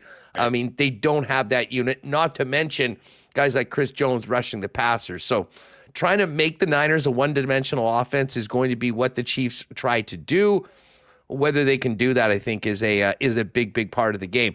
You mentioned you're a little surprised that they are underdog. I've seen it's come down a little bit, but they're still basically plus 110 on the money line and a 2-point dog. How do you see that changing? I would imagine there'll be lots of public money coming on Kansas City. There's already a lot of money on Kansas City as it is. I have been surprised that we haven't got closer to a pick 'em. What do you make of where the line is and how that might fluctuate as we get closer to game time? Yeah, it may get close to a pick 'em. I know Casey was bet pretty early on and the line moved, and I've seen two. I'm still using our prop shop parlay calculator over at ftnbets.com. I still see 2.5. I see 2. I see 1.5. I think it could maybe get to 1, close to a pick 'em. I think the only line movement we'll see is the total. Like the total's at 47.5, which I like the under. Our model likes the under. Talked about KC's defense in the second half, the adjustments. San Fran's got a pretty good defense on the other side. They like to slow the pace down using some of our pace tools over FTN. They use up basically all the clock. I mean, basically the slowest team in terms of seconds per snap. That's the way that they run. And KC has, on the other side, man, let's give some love to Pacheco because he's been running hard and they've been running well with him as well. They have long drives. Both teams like to have these 7 to 12 play drives and kill off 6 to 7 minutes. I know it's not what everybody on the outside wants. They want to see points like last year's Super Bowl, trading shots. I don't know. I wouldn't be shocked if it was like 4 or 5 possessions combined in the first half. I think the only line movement we'll really see is that total. And I just feel like the public likes to bet overs. Everyone likes to bet overs. They like to see points scored. So maybe that number moves from 47.5 to a 48.5 or close to 49 if you want to wait it out. I just don't see it going down to 46. So it's something that you could wait. But as for the side itself, I don't think that there's going to be a whole lot of movement. And I'm not shocked that the public is on KC. Usually it's not a great sign. You know this, back in the public. I don't care about any of that stuff. I think that the Chiefs are the more...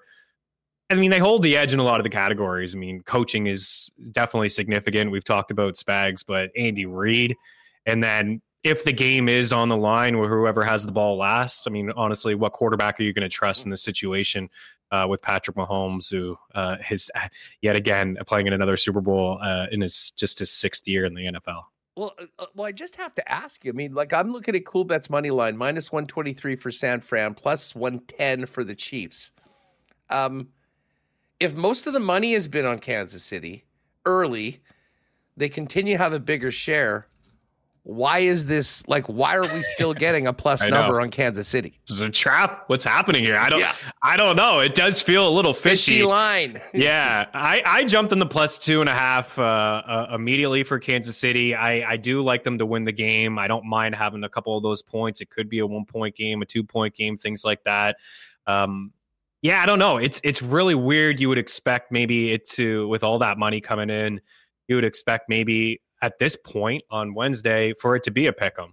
I don't feel like we'll see a lot of line movement. I think maybe 1.5 across most books, and maybe it's closer to a pick 'em. But I don't think that we're ever going to see KC favored.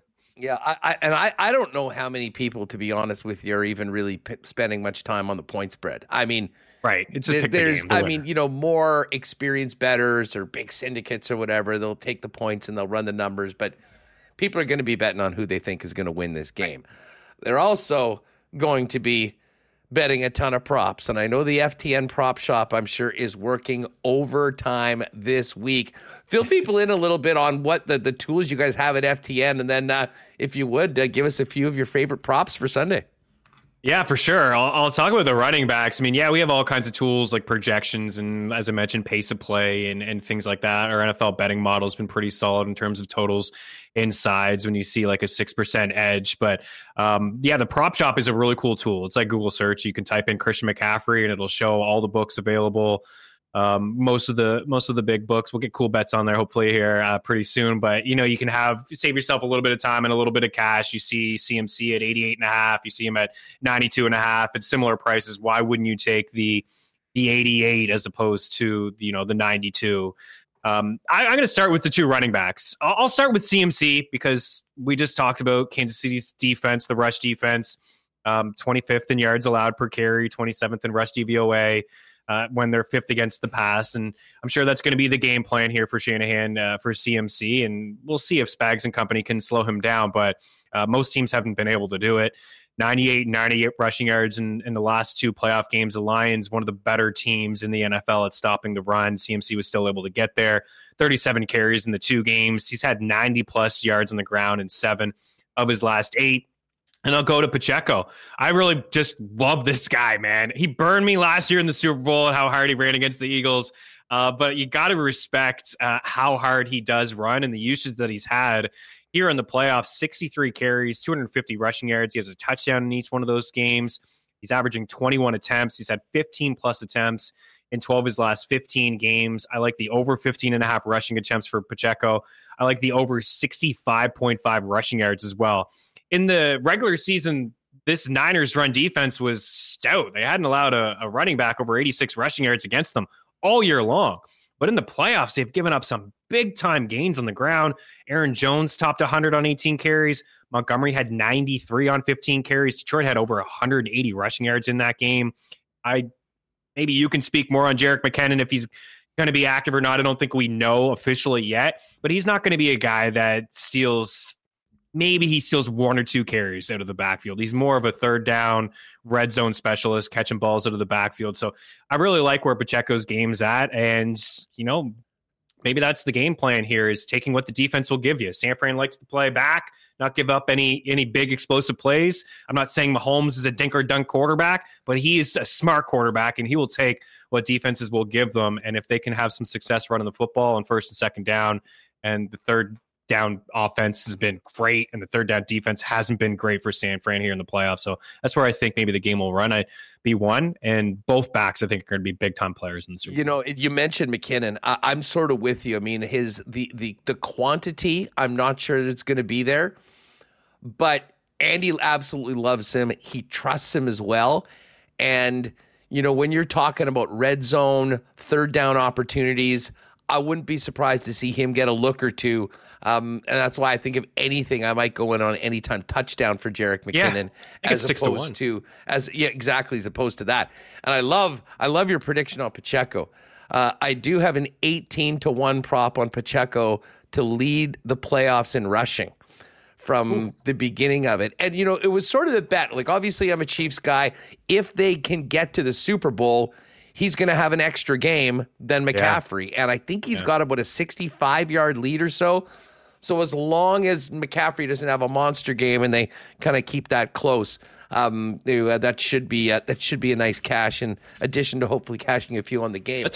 That's a great bet, dude. I'll be rooting for you that one. I like the way that it's shaping up for you. Yeah, you know what? It was neat. They had a few just, before the playoffs started, who will lead the playoffs in receiving.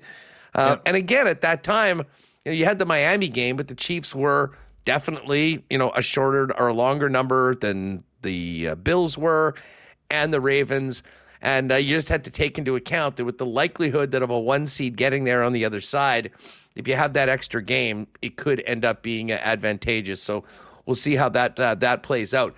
I do want to ask, we know that Rashee Rice is going to get lots of looks. Kelsey's going to be getting the ball thrown at him all day. The rest of the Chiefs receiving core has been unreliable, to say the least. MVS has emerged, though, with a couple big plays, just like he did last year in the AFC Championship game.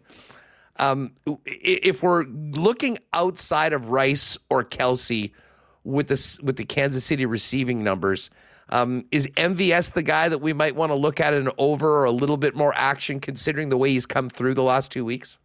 Absolutely, Hustler. Yeah, we're on the same page here. I took the over 18.5. I think it's 19.5. I took this last week. I don't see it getting up much higher than this. You mentioned the last 2 games. I mean, everybody has seen the drops and KC leading the NFL in drops and the penalties, and that's part of why the offense hasn't been, what we're used to seeing. Nobody's really been able to step up, and a bit of a down year for Kelsey, even though a really good year, and he's flipped the switch. He's a playoff GOAT.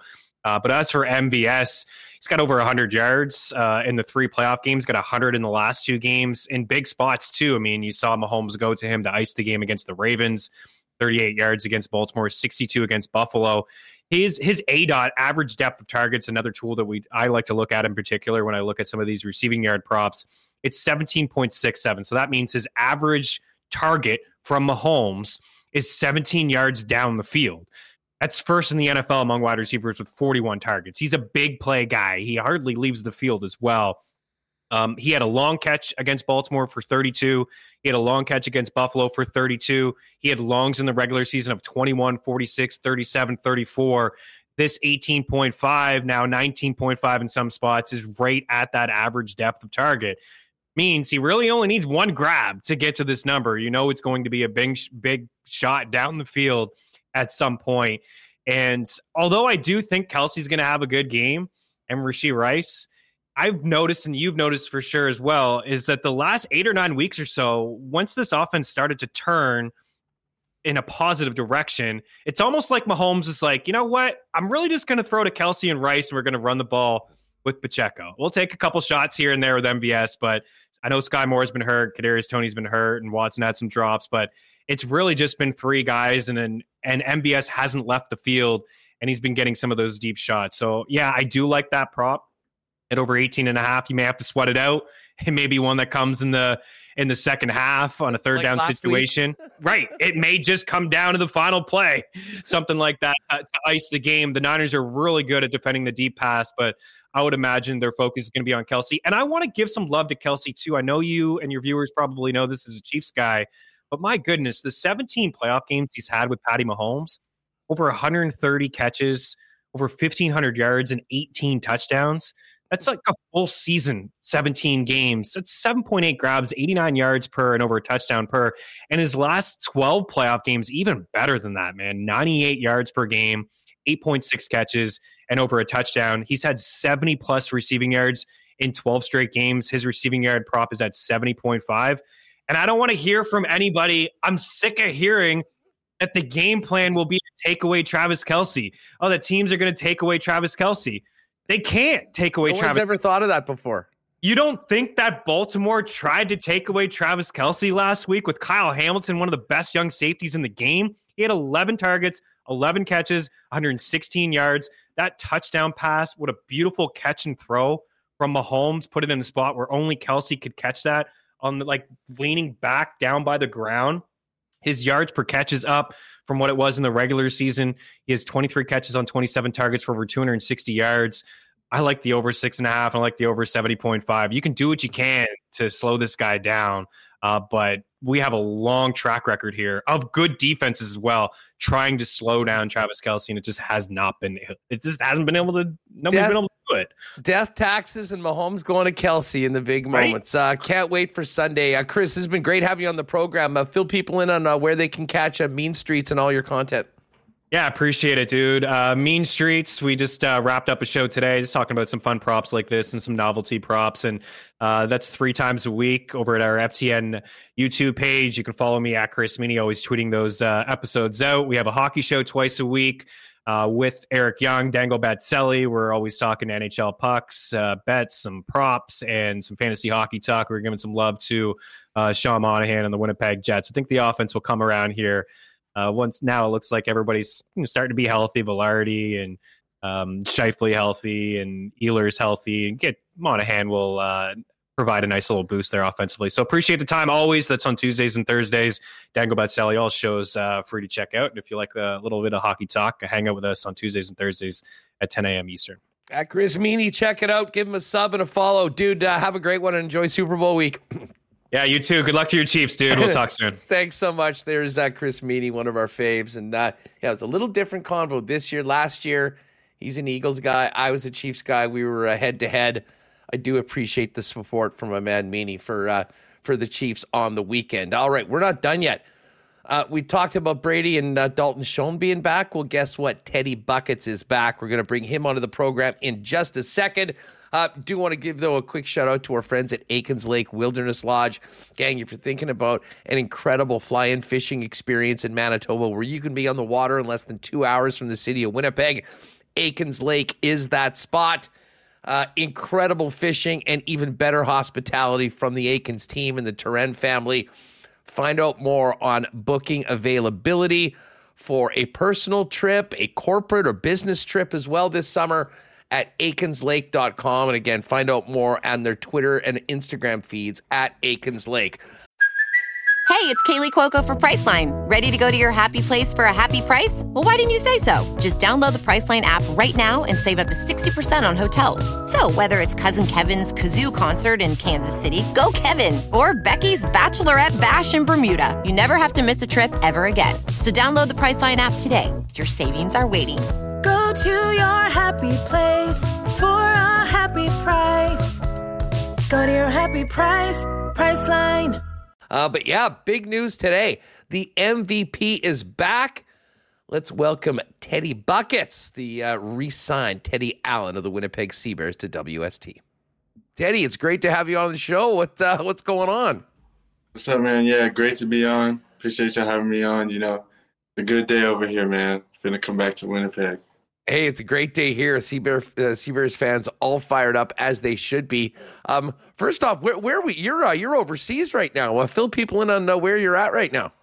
Yeah, I'm in Leicester, United Kingdom. It's about 2 hours from London, playing in the British Basketball League. You know, I'm pretty sure there's a good amount of CEBL guys that play in this league, and yeah, just over here. I got here like 2 months ago, so I probably played about 10, 11 games, you know, had some success so far, you know, team's doing well since I came, and, you know, I'm playing well individually. It's all going good. Well, I mean, that is great to hear. Of course, the most important thing to fans here in the PEG is getting out for a second year of Seabears basketball, and most importantly, having you back on the squad. Congratulations on the new deal. Fill people in on how it all came together. Yeah, man. I mean, to me, it's not a surprise. You know, I had a couple interviews already, and I said, like, if I was gonna play in the CBL from pretty much now on, it's gonna be Winnipeg, because, you know, when you have that inaugural season and you kind of open something up and it goes so well, you know, you kind of feel like it's like your baby, you know. And luckily, I got to be a big part of the team and the organization getting off the ground. So I kind of feel like I want to continue to see it through with all the other people top to bottom, you know. And also, it's like the best fans in the CEBL. You know, it was a lot of fun playing and putting on for the city and watching how much the city embraced us. So, you know, getting back to that was important for me. Teddy, you mentioned, I mean, just how much fun it was. And it really did seem like not just the fans were having a great time, but the team as well. You actually had a little bit of CEBL experience in another market before Winnipeg. Fill people in on, getting your feet wet in the league and then moving to Winnipeg last year and the success that your team had, but also the success that the organization had with those big crowds and the support the Seabears got here in Winnipeg.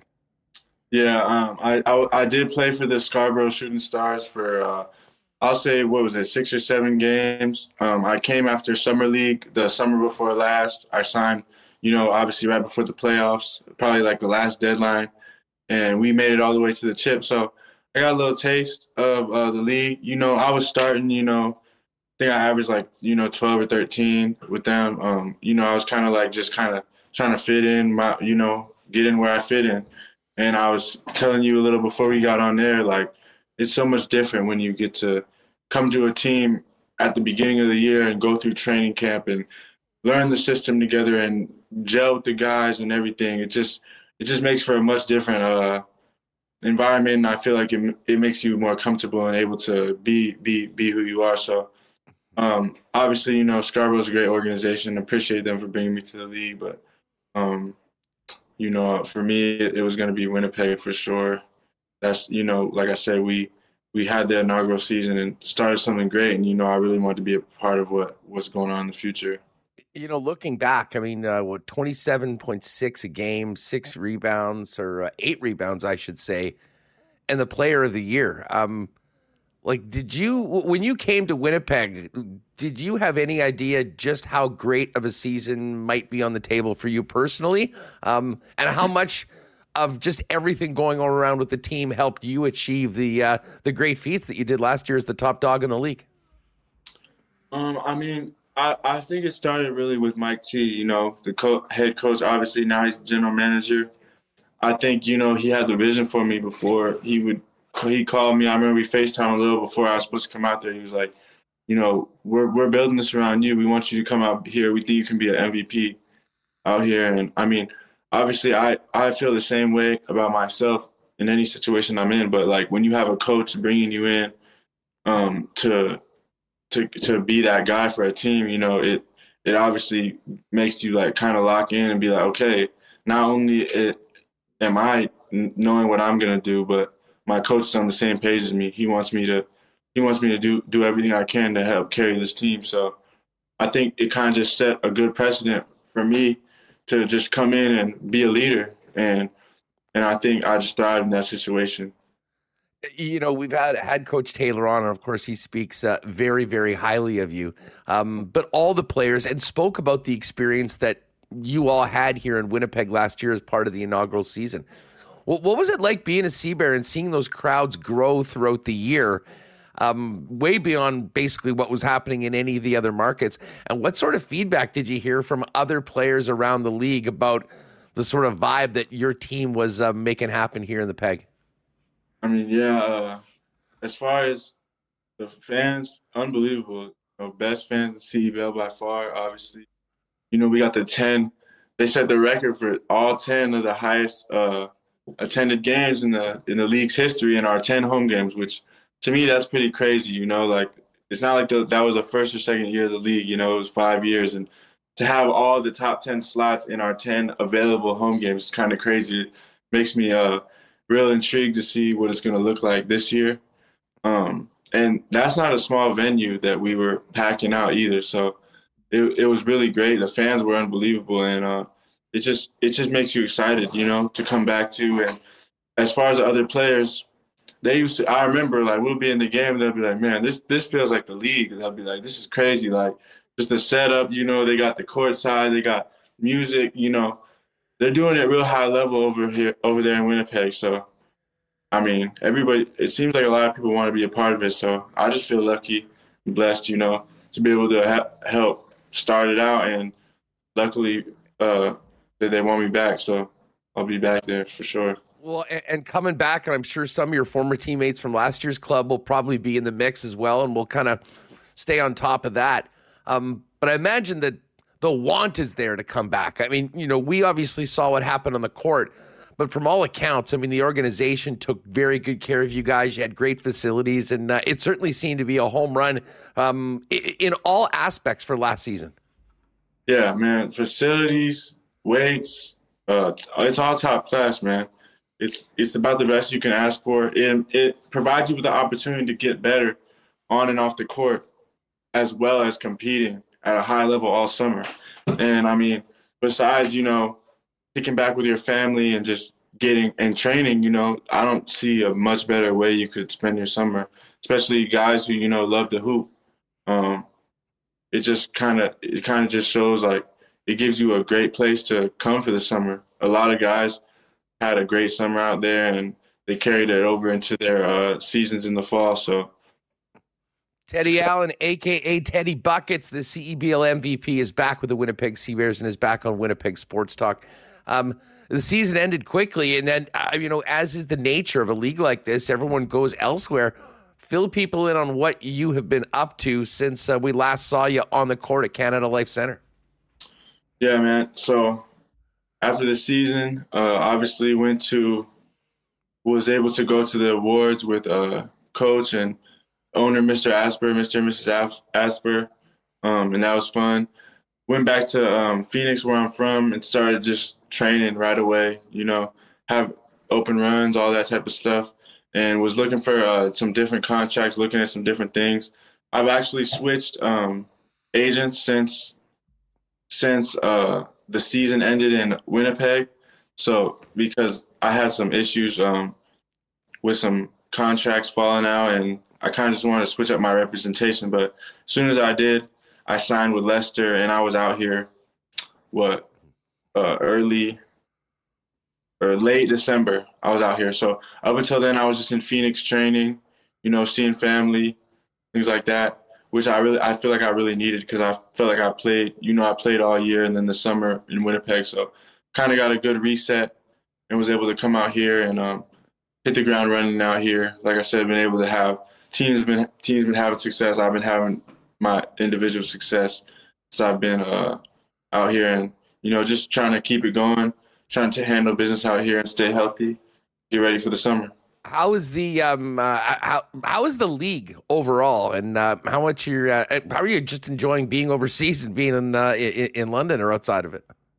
Yeah, the league, there's a lot of talent. It's what I say. It's what I always say. If you're playing pro basketball, there's a lot of talent everywhere, man. There's a lot less high level positions than high level players. So you're bound wherever you're playing. This is what I always tell players: wherever you're playing, you're gonna come across a lot of great players. So I think it's no different.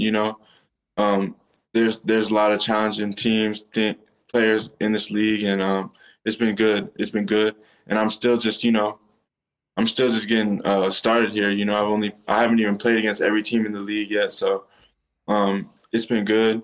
Players are good. There's some other CEBL players that have played in this league. So me personally, I'm just trying to continue to build my portfolio for overseas and set up future jobs and things like that. So, and as far as like living out here, same thing. It's kind of just a business approach for me. I'm just trying to handle my business and do the best I can, stay healthy, take care of my body, so I can just continue on in my career. Kind of just like focus right now, honestly. How's the food out there, and how different is it from what you're used to back in Phoenix or in North America? Oh, food. It's all right. It's not. I don't think nothing's like your home city. It's different. I kind of like in Canada. I feel like the food it's kind of like a lot like America, except it's like seems like it's less processed. Like I felt a lot better eating like some of the same things, if you know what I'm saying. I felt like say I would eat like a burger or something in Canada, but then I eat a burger in America. I felt like it wouldn't like drain me like as much. You know what I'm saying? And then out here, I feel like it's like a lot of more like bready, like carby options, like cheese, bread, like things like that, chips, So, but I'm trying to just find I kind of try to cook for myself as much as I can, and but yeah, I can't complain.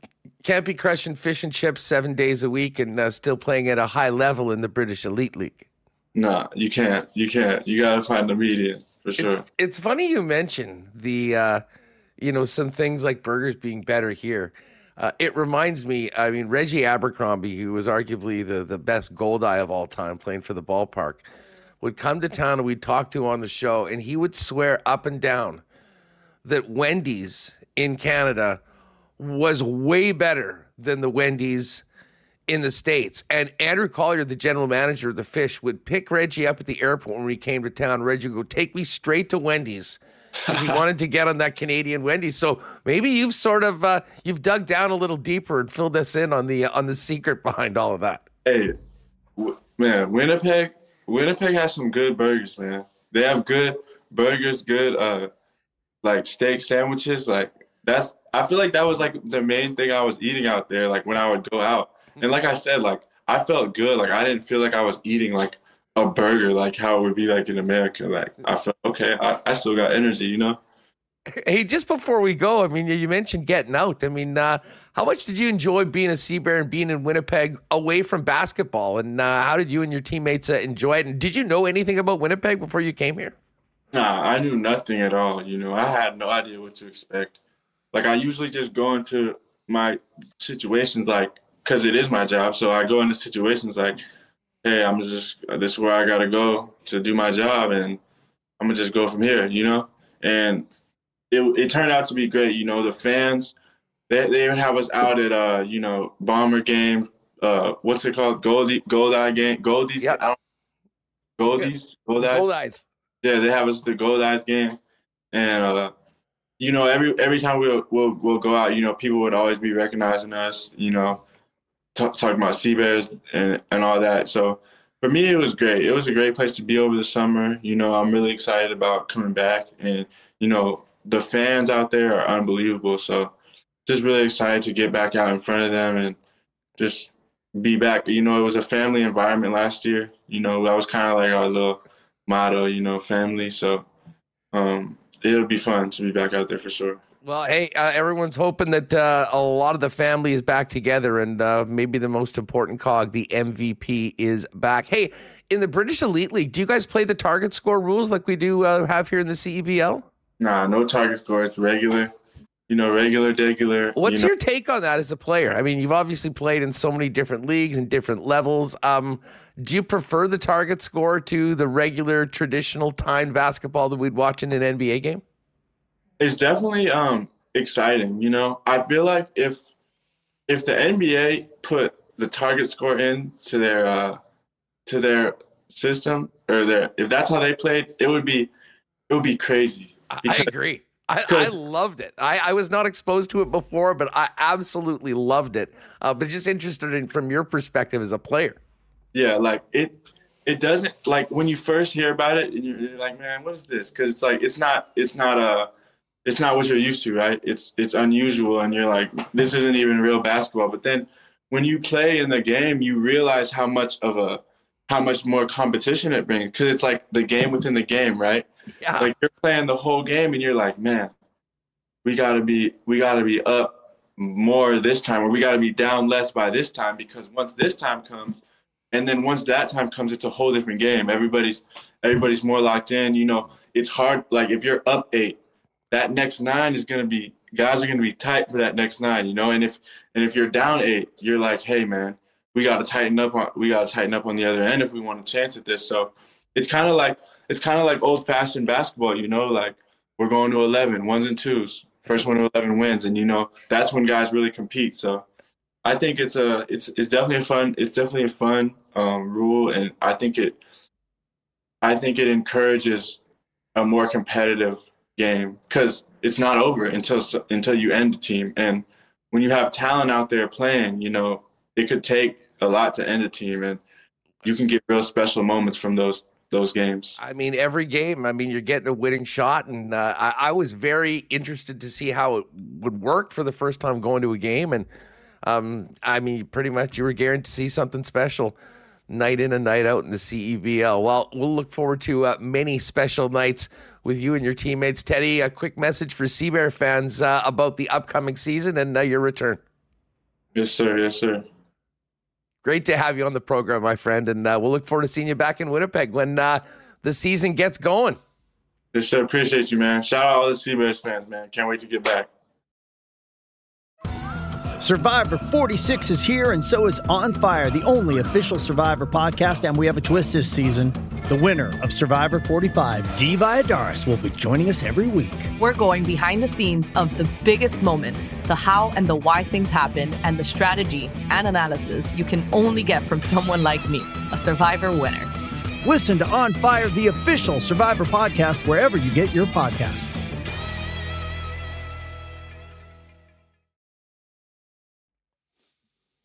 All right, cannot wait for Sea-Bears season, and great to know that Teddy Buckets is back. Reem had to go down the food rabbit hole with him. I was wondering, now having not been to England before, but they don't have a great rep for food overall. But he had some great takes, and listen, as I mentioned, it was just like Reggie Abercrombie talking about how much he liked the burgers better here than south of the border. It was kind of similar. A lot of people flying the takes in our chat right now saying how much better the fast food here is than in the States. And the one thing for me, when you go to the States, they just give you like the most ridiculous portion. I used to go to a Cheesecake Factory, notorious for the portion sizes. And yes, the fast food, definitely different. Wendy's here. Very, very elite in terms of fast food. So I did enjoy that from Reggie Abercrombie. But great chat with Teddy and learning a lot about. It was awesome. Yeah, man, I'm learning a lot about the world of professional basketball. I know here there's the NBA and the G League, but there's a lot of other leagues, all across Europe and the world. Who it was in Marbury, was in China for a bit. But the Canada's got their own league, CEBL, and people are talking. They know Winnipeg is the place to be. And I agree with him. It did feel big league going to the games. They got the smoke. coming out of the so basket. Much fun last year. The production was awesome. I mean, the fans for that playoff game was an incredible atmosphere. I can't wait to see what they do for year 2. So great to have the MVP back in the lineup. I loved his take on, like, if you put the target score in the NBA, yeah, how awesome that would be. I really didn't know what to expect going to that game for the first time and trying to wrap my head around exactly how it worked, having, only watched traditional timed games in the past. It completely took the entertainment level, I think the suspense, the drama, the end of the games to another level, and it was another one of the takeaways. But yeah, go to the Sea Bears website, get your tickets for the upcoming season, because Buckets is back, and we'll see if he can go back to back as the MVP of the CEBL. Before we get out of here, let's take a quick look at the Cool Bet lines. And tonight in the National Hockey League, we've got 3 games. The Tampa Bay Lightning are in New York to take on the Rangers. Rangers had that big OT win on Monday night coming out of All-Star break against the Colorado Avalanche. And I guess for a night we'll be Leaf fans, because the Leafs are at home to the Dallas Stars. Toronto a -132 favorite. Dallas +112. Should have mentioned Rangers -120 home faves. Lightning +102 on the money line on the road. And then the Minnesota Wild, who will be here in a couple weeks, taking on the Chicago Blackhawks at +180 for the Blackhawks as the home dog.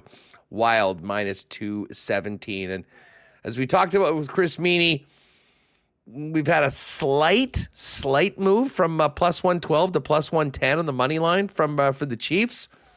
Spread still 2, and the total has not moved at all. 47.5 all week long.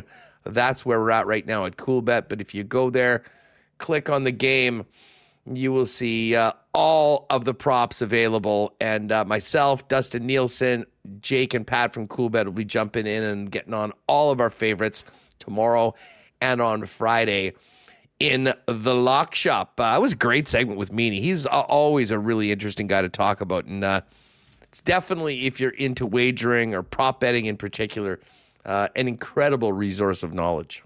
I'm a big fan of Meany. Follow his NFL content for fantasy and DFS and all that. So a pretty knowledgeable guy, but also, he's Canadian, so he's up on the NHL as well. He's got a great show, as he called Dangle Bet Selly. So I enjoy following him. He's got some good tidbits there on X, formerly known as Twitter.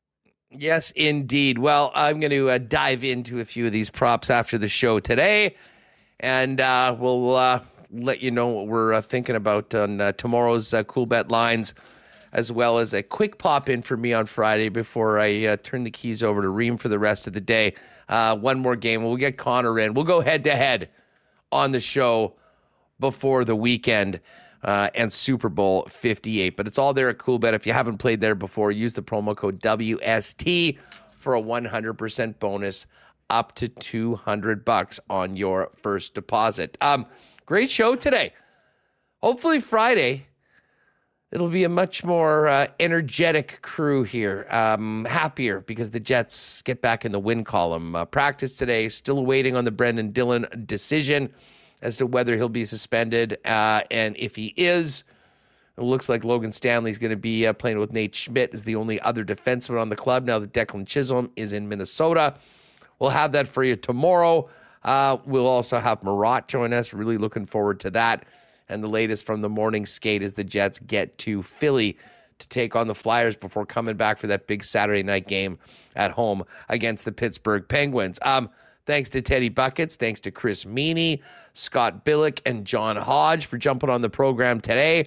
Have a great night, everybody. And we will see you tomorrow live at 1 p.m. right here on YouTube, and later on in the afternoon for the podcast version for your drive home. Have a great one, and thanks for hanging. Oh, my God! Oh! Shut it down! Let's go home! Thanks for tuning in to Winnipeg Sports Talk Daily. Make sure to subscribe on YouTube and your favorite podcast feed at winnipegsportstalk.com.